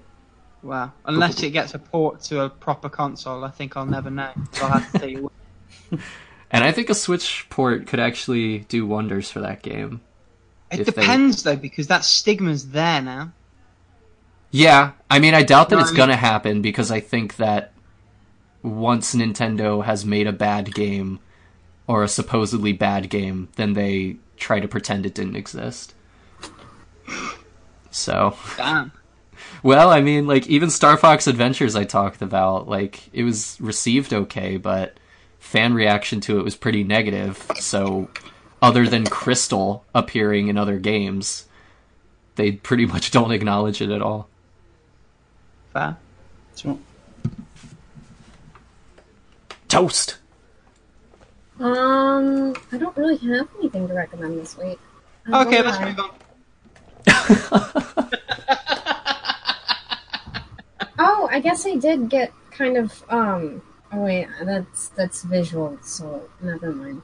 Describe it in excruciating detail. I got a water-printed, like, controller case, and it's really nice. So, if you have, like, if your hands get really cold when you play video games, and then, like, you can't push the buttons and things and such like that, and you just want a nice case for your controller, I'd recommend a water-printed controller skin. What does So that is that even the kind mean? of thing where you send it off and they have to sort of dunk it and send it back to you? No, you just buy it and it slips right on. Oh, I see. It's like a silicone. And it's made of silicone, but it's really nice. It's like water resistant silicone, so like if you've got sweaty hands, it like doesn't. It's much nicer than the plastic. Okay. What does that do for cold hands, though? You said about your hands getting... Oh, it helps me like because the plastic is really cold when I like grab it. This is a little bit like warmer. It's a little bit more like, natural feeling. It's not plastic, so I like it. I mean, I quite like my hands being cold. I was just curious what you meant. I don't like my hands being cold because then I can't. Yeah, you're feel weird, my Rick. joints. Hey, simmer down. I have to like warm up my hands like to do things because the muscles don't work properly if I don't. Mm. That's fair Dave, enough. do you have any recommendations of any sort? Any puns you would like to make about either your real new username or the fake username we've given you? as Dave, as official Dave.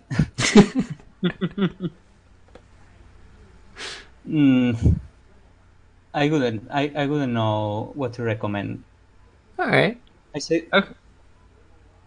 maybe what I said, maybe give a spin to stories Path of Destinies, but don't expect to find a diamond in the rough.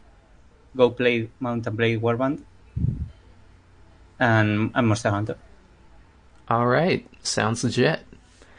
So we are nearing the end of our travels, even though we have yet to leave that room that we were in at the beginning of the episode. There Oh are, my God. Remember you know, died. there's still an exit to the north and the south, which you just, haven't even thought about at all. It's not like, I didn't map all of this out. And Would you not? Is it like a Sierra game where you die for all the options except one of them? well, You fail, you die. if you actually tried to explore, you might find out. But To be fair, normally it's not the DM that does. now you're trapped in there forever.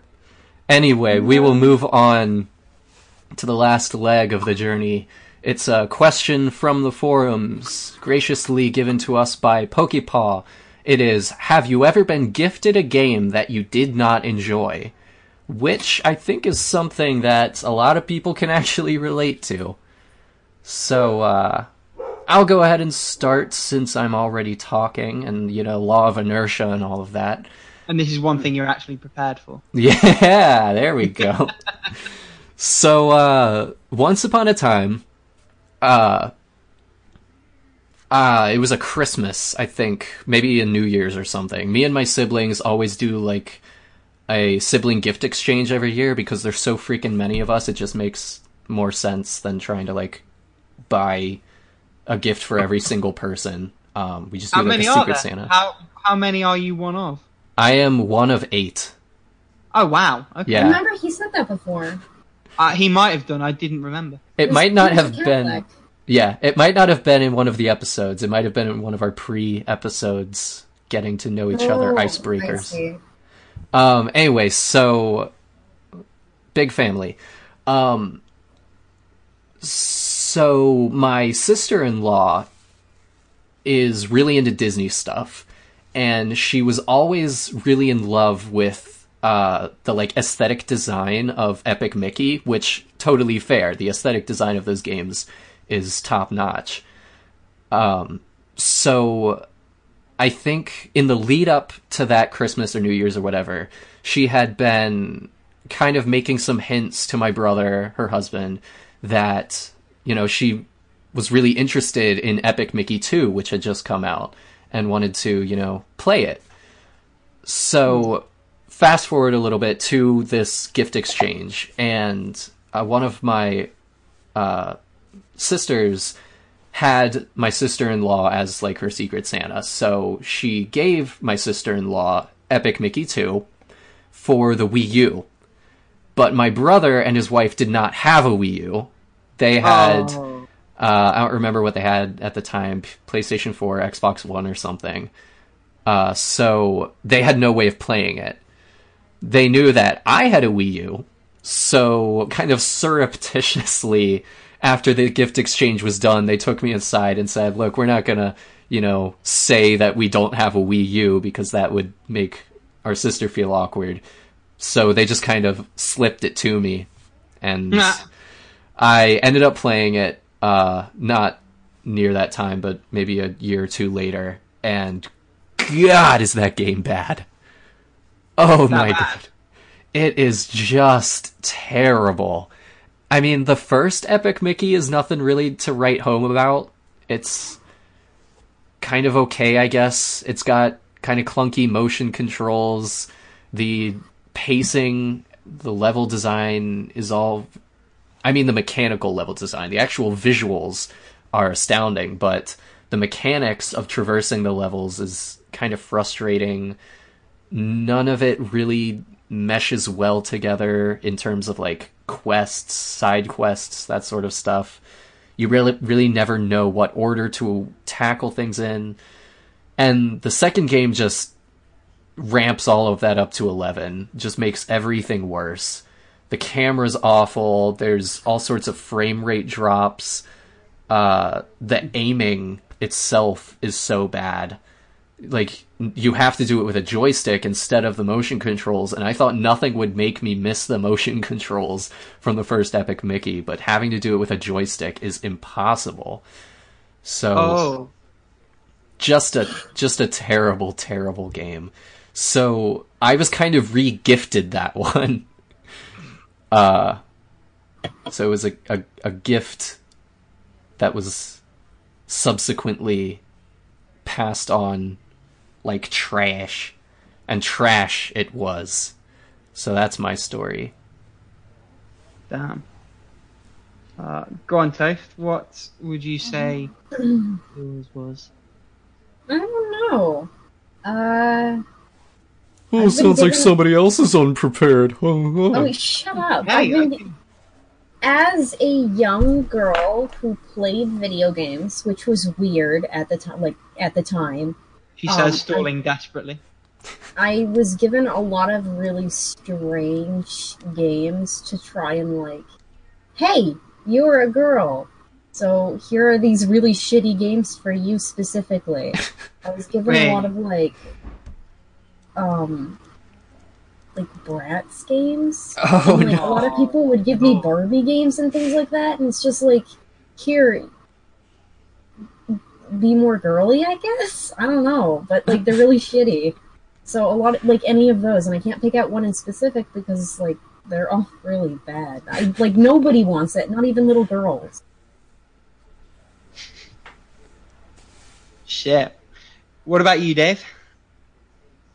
I'd say the worst game that I've been gifted, it was probably, I don't even remember the game, but it was a one-on-one fighting game for the Game Boy Color with Shrek characters. Oh no!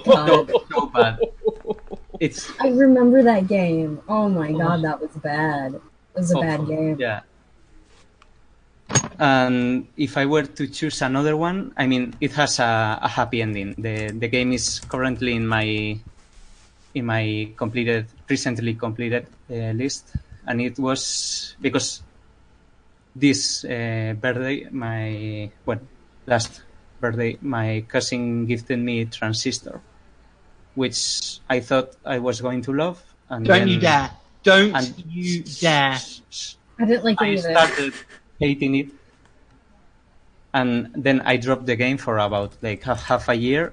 And when I picked it up, maybe I have a different expectation, or I have I saw it for what it was. I approached it from a different angle, and I ended up enjoying it a lot. And yeah, and I beat it that like this month. So happy ending for not bad game. Yeah, happy ending for you and me as well, because we would have had problems.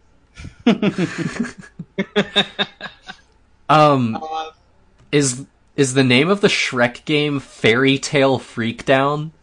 Oh my god. Probably. If it is, can you drop the YouTube video? Yeah, here we go. I'll put it in. I remember playing that game. It is. We can is- have a group cringe. I am watching some gameplay of it right now, and this is Holy shit! I remember. this is it. gorgeous. Oh yeah, it's that one. Shrek, like, what is he doing? He's doing a belly dance. Yeah, and remember that the Game Boy has only 2 buttons apart from the D-pad, so the controls they are just awful. Oh lord! There's like only 4 sprites. It looks like. Yeah. And I don't know how it was called, the little guy that was like not a cookie. The gingerbread man? Oh, the gingerbread. Yeah, gingerbread man. Oh my god! I see him right now. That on stage stilts at he normal height. only shot like, I don't know, balls or something. Yeah. I don't know what it was. And he doesn't do anything else. Just that. One again and again and again and again. But holy if anyone wants to beat the game, just beat the gingerbread man, then pick him, and he's using the canes as legs. And they are so long that you can just cheese your way through the game, just kicking the other fighters. I'm watching a Shrek That's versus Shrek classic. fight right now, and it looks like the only thing to differentiate which Shrek is which is there just like a small triangle over your Shrek's head. But like in motion, it's so hard to tell. It just looks like a leaf on a tree or something. And the worst part is, you can unlock the dragon as a fighter, and cool, the dragon, and it's the worst. Yeah. It's impossible to win as the dragon. It doesn't even make sense. The impression I get is that you spent far more time with this game than it had any right to take from you. Yeah, sure. I was gifted only that game, so I didn't have anything else for the Game Boy. Oh my gosh. So I'm going to jump in, and before I do, I owe Pokepaw a bit of a thank you for bringing this topic up. What the fuck are you doing, Tony? I'm dancing. It's got like dubstep, and it's like. I didn't know whether my computer was glitching out. But, for those of you who are listening, Toast was bobbing her head back like she was doing the Egyptian, just without the hands. So yeah, thank you, Pokepaw, because in looking to see what bad games I'd had gifted, I realised not only had someone sent me Tales from the Borderlands and I'd sort of forgotten about it, but also I actually already own System Shock 2 because someone Hey! gifted me a while back. Yeah, so It's a great game. Yeah. yeah, they're both installing now. Once I'm finished with Prey, System Shock will be the next one. I also have to say I've actually had much better experiences, like much more good than bad, from people gifting games, and the community's really, really nice in terms of people just being super bloody generous. Yeah, I mean, just the fact that we have a key code giveaway thread.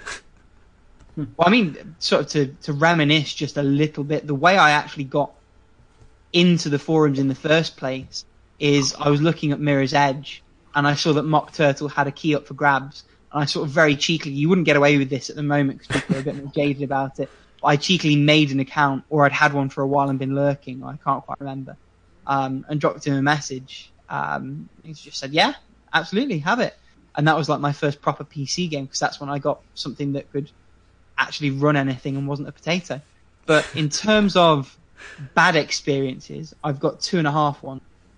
So the 2 full ones are Afterfall Insanity Extended Edition, which is like Gears of War if it was made on a lunch money budget. It's just not good. I don't really know what else to say. It's just not good. Everything sort of runs semi-competently, but there's no reason to play it at all. And the other one was Rock of Ages, which a lot of people seem to enjoy. I just couldn't get my head around it. I think it was more the tower defense element that put me on. I went not that much ago through Rock of Ages, and yeah, it's very difficult to actually kind of have a strategy, like I'm going to put the walls here and the ball is going to stop, and it was kind of too unpredictable. Yeah, and I suppose some people might enjoy that, but it just didn't really do anything for me. And the half one's Burnout Paradise, which, again, a lot of people seem to really, really like. And I thought I would like it, because I love Burnout 3 that I've been playing for a long time on the PS2. And I 100%ed Burnout Legends on the PSP. Loved it on there, but Paradise, I don't know whether it was the open world. I don't know whether everything felt a bit slower. I don't know whether I didn't like focus. It was probably mostly the open world thinking, but it just didn't click for me, which is a shame. Yeah. Cool. Well, I definitely think that Dave wins with the Shrek game. I 100% agree. I feel like I've got a bit of ligma just what. Shut up. Shut your stupid mouth. No. All right. You know, only the Sugandis people get that joke anyway, so it's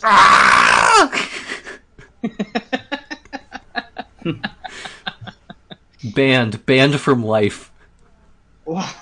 You can't do anything about it, you're dead. That's very true. Yeah. All right, so to bring this to a close, I would like to remind you once again, you are still in a dark corridor. The flames of my body have now all died out. There's maybe like a faint glow from my ectoplasm hovering in the air. There is still a door to the north and a door to the south. What do you do? Man, if this is the afterlife, I don't know if I want. You guys are alive. I'm dead. Okay. Can we, join you? Is the fire still going? Or? There is just enough fire that you could kindle a new fire. Okay, so I'm going to kindle fire, use fire on self. Okay, you are now burning to death. Yay! All right. I will travel east, because I think that you said the exit is that way. You go east and you walk into a wall, because the only exits are north and south. I will go south. You go south, and you fall into a pit of spikes and die. Oh, there we go. Dave, you're the only one left. Okay, I run north. Alright, you run north. You're running. You turn a corner and you see just a faint glimmer of light. You follow the light, and you emerge from the cave into a new day. You have a new lease on life. You feel warmth from the sun glowing under your skin. You feel happy and optimistic about your future. You are the only one to survive, and you will carry on the legacy. Everybody applaud for Dave. I'll just Well, add it ironically, to my the completion guest list. host is the one that's going to carry the legacy. Yeah, actually, Dave, you can post this as a completion on How Long to Beat. It only took It you... was like 5 minutes. Well, Technically like 2 hours. yeah, we're counting the whole episode. 2 out So, of 10, the narrator was shit. but hey, next time you participate in the experience, you can just go north straight from the start and immediately win. So, yeah, just keep that in mind. As for the rest of us, we are failures, and we should feel disappointed in ourselves. The end. All right, thanks so much for being here, Dave. We really appreciate talking to you. It's been a great time. Yeah, it's been fun. To all the listeners, we are still looking for more guest hosts.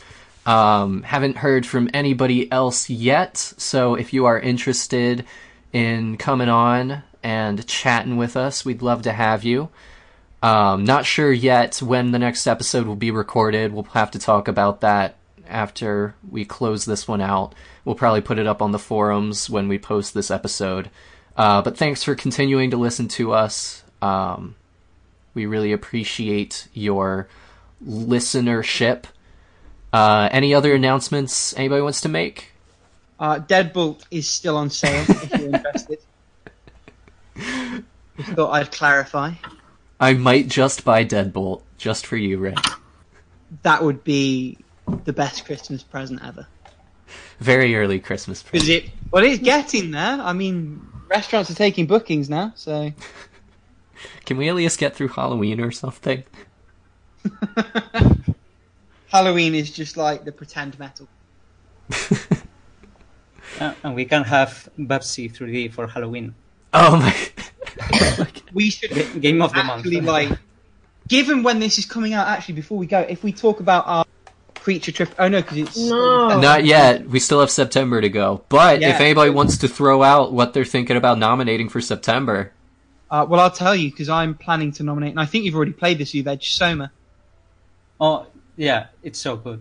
That's I the liked it a lot. That's like underwater robot game, right? Yeah, something like that. Okay. And to be fair, it was Uvej's, Dave's, glowing recommendation that sort of got me to take the plunge and buy it for more than I ordinarily would. Also, the fact that it's sort of taking up a good 20 gig space on my hard drive is pushing me to move it up on my list of things that I need to play ASAP. And it does look really, really good. So, yeah. Yeah, I mean, it looks great. I'd say that it works best as a walking simulator. It has a save mode, but that's If more you about turn off the combat. yeah. Because I thought that the combat was more of a hassle and not really fun or scary. Okay. Well, I might take you up Because on that. if you get hit, you start seeing everything like blurry and the camera shakes, and that's until you find a hidden spot, and that's maybe 10 minutes where the camera just moves too much. Everything's blurry. It makes my eyes hurt. Oh, fair enough. But to each his own. So maybe Are you able to your mileage may vary. Are you able to switch it on mid-game? Because I might try it with the combat so I get flavor and then maybe switch it off midway. I think you can't switch save mode, but you could activate the developer console and turn God mode. That does the same thing. The enemies just don't go after you, Ah, fair enough. which is what I did. And it works the same way as save mode. Yeah. Okay. Cool. Well, I'm just thinking about things that I'm planning on playing next month. Maybe you guys can help me pick. So, one of them, I'm planning on renting Yakuza Kiwami 2, which comes out in just a couple of days. It's, a remake of Yakuza 2. Okay. I hesitate to nominate that because, as we talked about in our episode about this, it'll, literally have just come out by the time September starts, so people might not be able to access it as easily. Although if you nominated the Yakuza series, I suspect you'd get a lot of support for that. Yeah, and I mean, the Yakuza series has gotten a pretty good voting response previously, but I mean, there's so many games at this point that just saying, hey, let's play the Yakuza series, people are going to be playing totally different things. There are going to be people playing 6, people playing 0, people playing the first Kiwami, people playing the second Kiwami, so I don't know if that'll lead to a great conversation. Okay. I mean, if you've not got anything in mind now, you don't have to commit, I guess.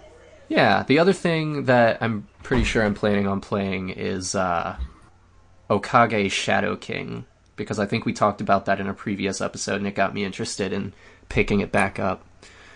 But I don't know if people really have that anymore, so I don't know. Hang on, I'll think about it. The PS2 one? Yeah, it's PS2.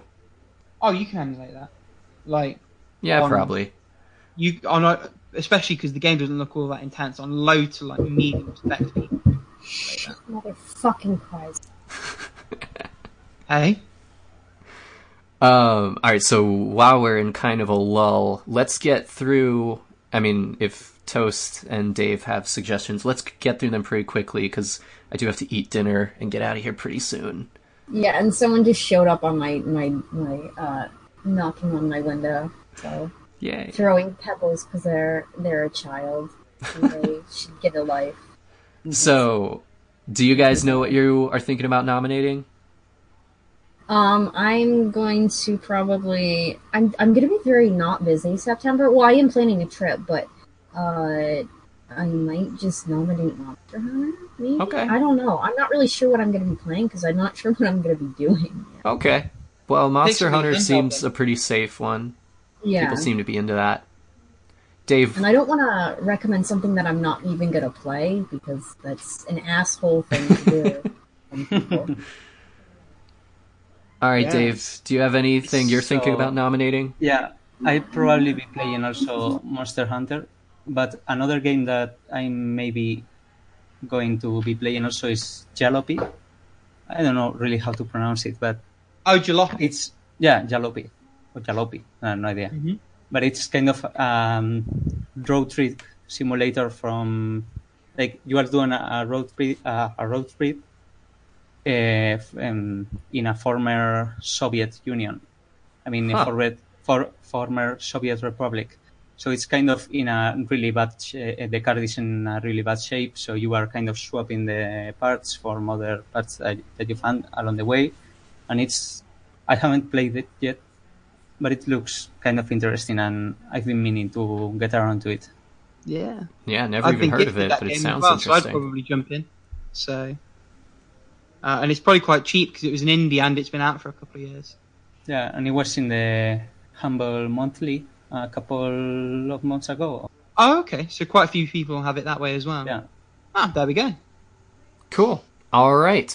So, again, thanks everybody for listening. Thanks, Dave, for being here. And, I don't say thanks enough to you guys, but thanks, Rick. And thank you, Toast. You guys are great co-hosts. I really And appreciate thank you to being you. here. Oh, And I forgive you for your lack of preparation. and I forgive you for liking Hotel Dusk. Hey, you don't ruin the very nice thing you just. All right. Well, goodbye, everybody. Thanks for listening, and tune in for the next episode whenever it may be.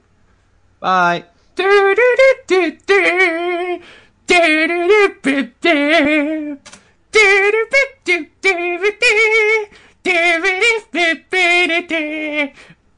Boom. Boom. Boom.